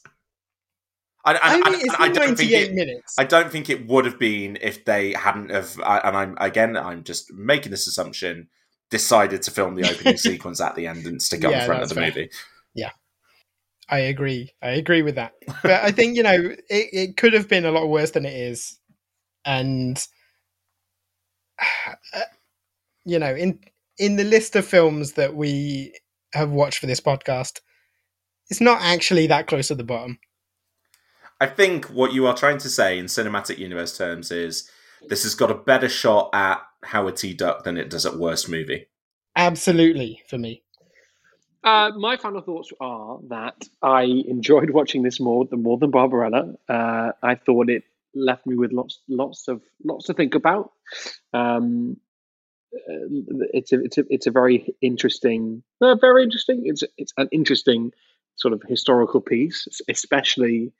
And I know, Joe, that's why we picked this to look at. But it's kind of with the Pam and Tommy miniseries being in the news at the moment, thinking about Pamela Anderson, that gives it this interesting context. Yes, it's cheap and it's a bit generic, but it's a bit sort of a bit of a also ran but phrase, but they don't make movies like this anymore. They barely make it. They would barely make a TV show like this, really. And that's interesting. And Pamela Anderson as a cultural figure, as discussed, it feels like we don't have anything like that today, and perhaps didn't have much like it before, because the 90s was this kind of strange sort of period where things seem to, different angles of cultural converse seem to cross-reference. So Pamela Anderson, it feels like quite very much a unique figure at that moment, and this is her sole her sole film leading role, and it's a very unique, interesting product. It's very singular, even though it's cheap and bad. It is very singular, and I found it interesting. Okay, and my closing thought is a plea to Hollywood to make movies sexy again. We'll never see as many breasts as we have in these two movies on the podcast ever again. Doesn't need to be breasts. Shirtless guys, give me a bit of dong. Give me some butt shots. Like that's like just give me sexual chemistry between two characters. Give me characters with interior sexual lives. Like, how insane is it that we've been shown the teenage Spider-Man, and he's not horny. Like, nothing about him is horny. Like, his relatives do keep dying, man. His one relationship is like what's hornier, Jay? They immediately skip to like, oh my god, this is like an undying love story that is told across it. Like, there is a way for Hollywood to figure out how to bring sex, sexiness, eroticism back to mainstream filmmaking without the problematic parts that there were in previous decades. Because there were movies that when I was 13 years old, great example is American Pie, which I think is a movie that actually still stands up in terms of it being really it being really funny, and at some points is like quite sweet and progressive, but also has this like horrific scene in the middle where all of these kids spy on a girl who takes her clothes off, and like it tries to undercut it with the punchline scene or whatever, but still not great, and it has not aged well at all. But I think there is a way to bring that kind of acknowledgement that sex is a thing that people think about back into mainstream movie making, whilst removing the problematic nature, because we have to, people have to exist in the real world, finding a way to be horny and have sex without being problematic all the time. Now, admittedly, some people don't achieve that, but a lot of normal, ordinary people do.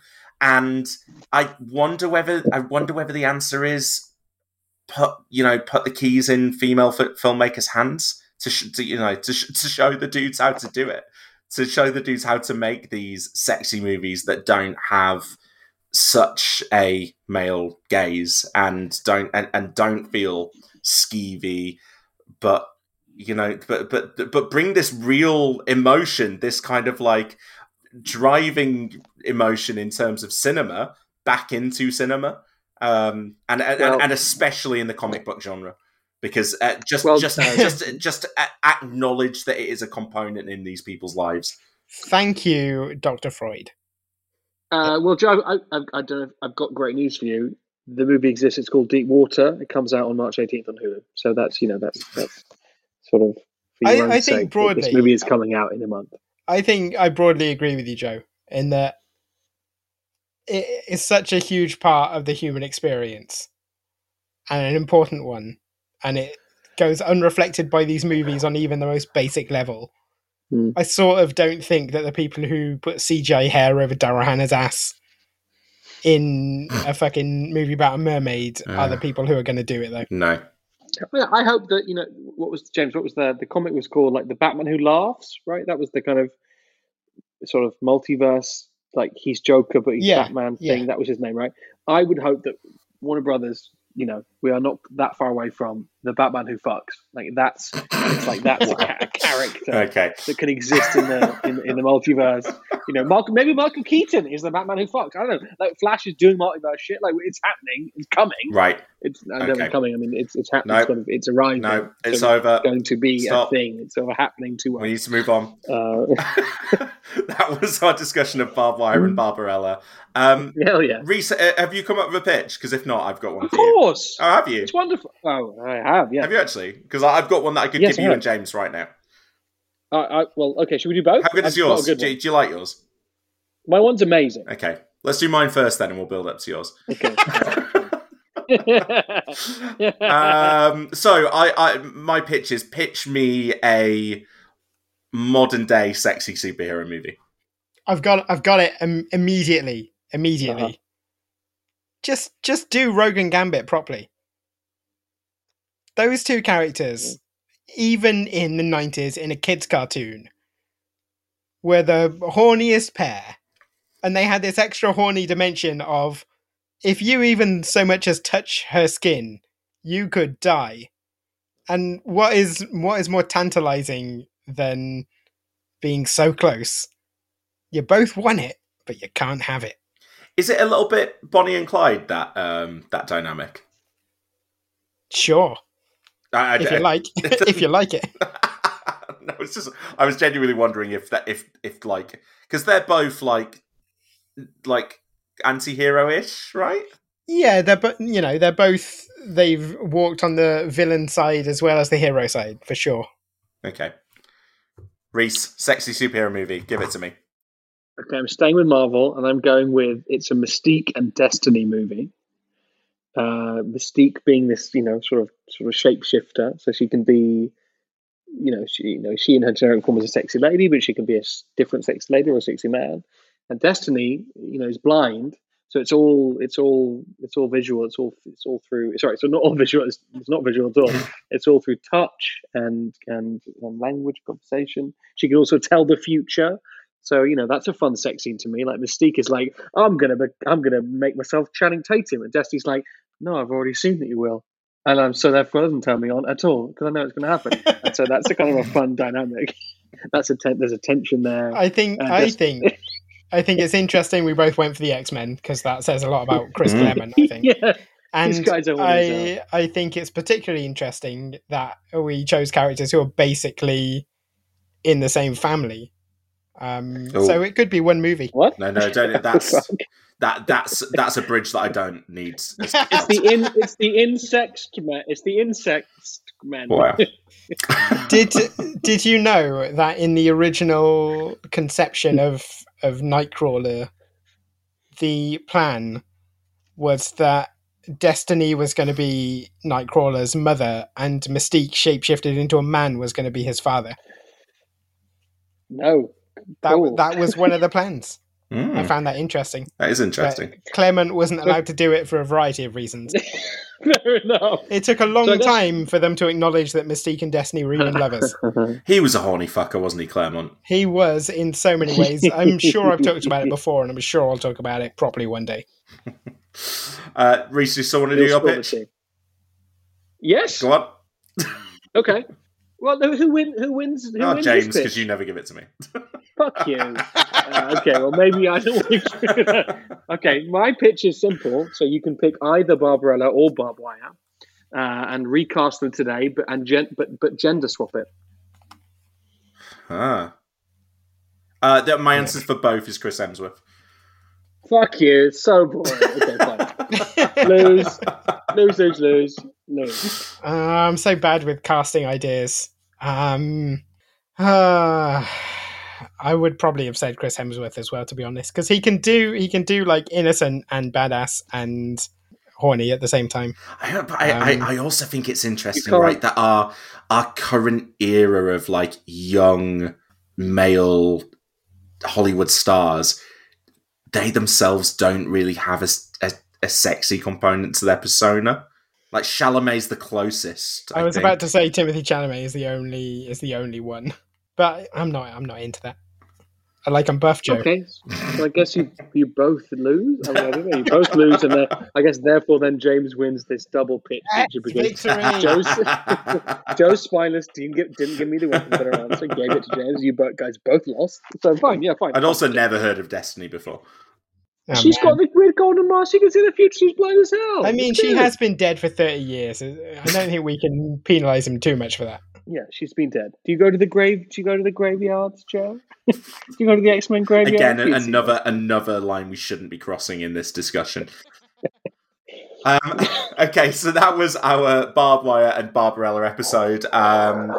If you would like to hear more of this podcast, you can head to Patreon, patreon.com/cinematic universe. You can subscribe for $3 a month and get bonus episodes. Our last full series was Hawkeye. We're waiting for Moon Knight to turn up to be able to do that week by week, and doing fun nonsense on the weeks in between. Our next episode is going to be talking about the Super Bowl trailers. If you enjoyed this episode, then please subscribe on your podcast app of choice. So it gives a lovely rating on those as well. You can get in touch with us on Twitter. We're at Cine_verse. I'm at Joe Cunningham14. James is at James Hunt, and Reese is at Reese. And you can email us at podcast@cinematicuniverse.com. We'll be back in a couple of weeks. Thanks for listening, and we'll see you next time. Goodbye. Goodbye to you.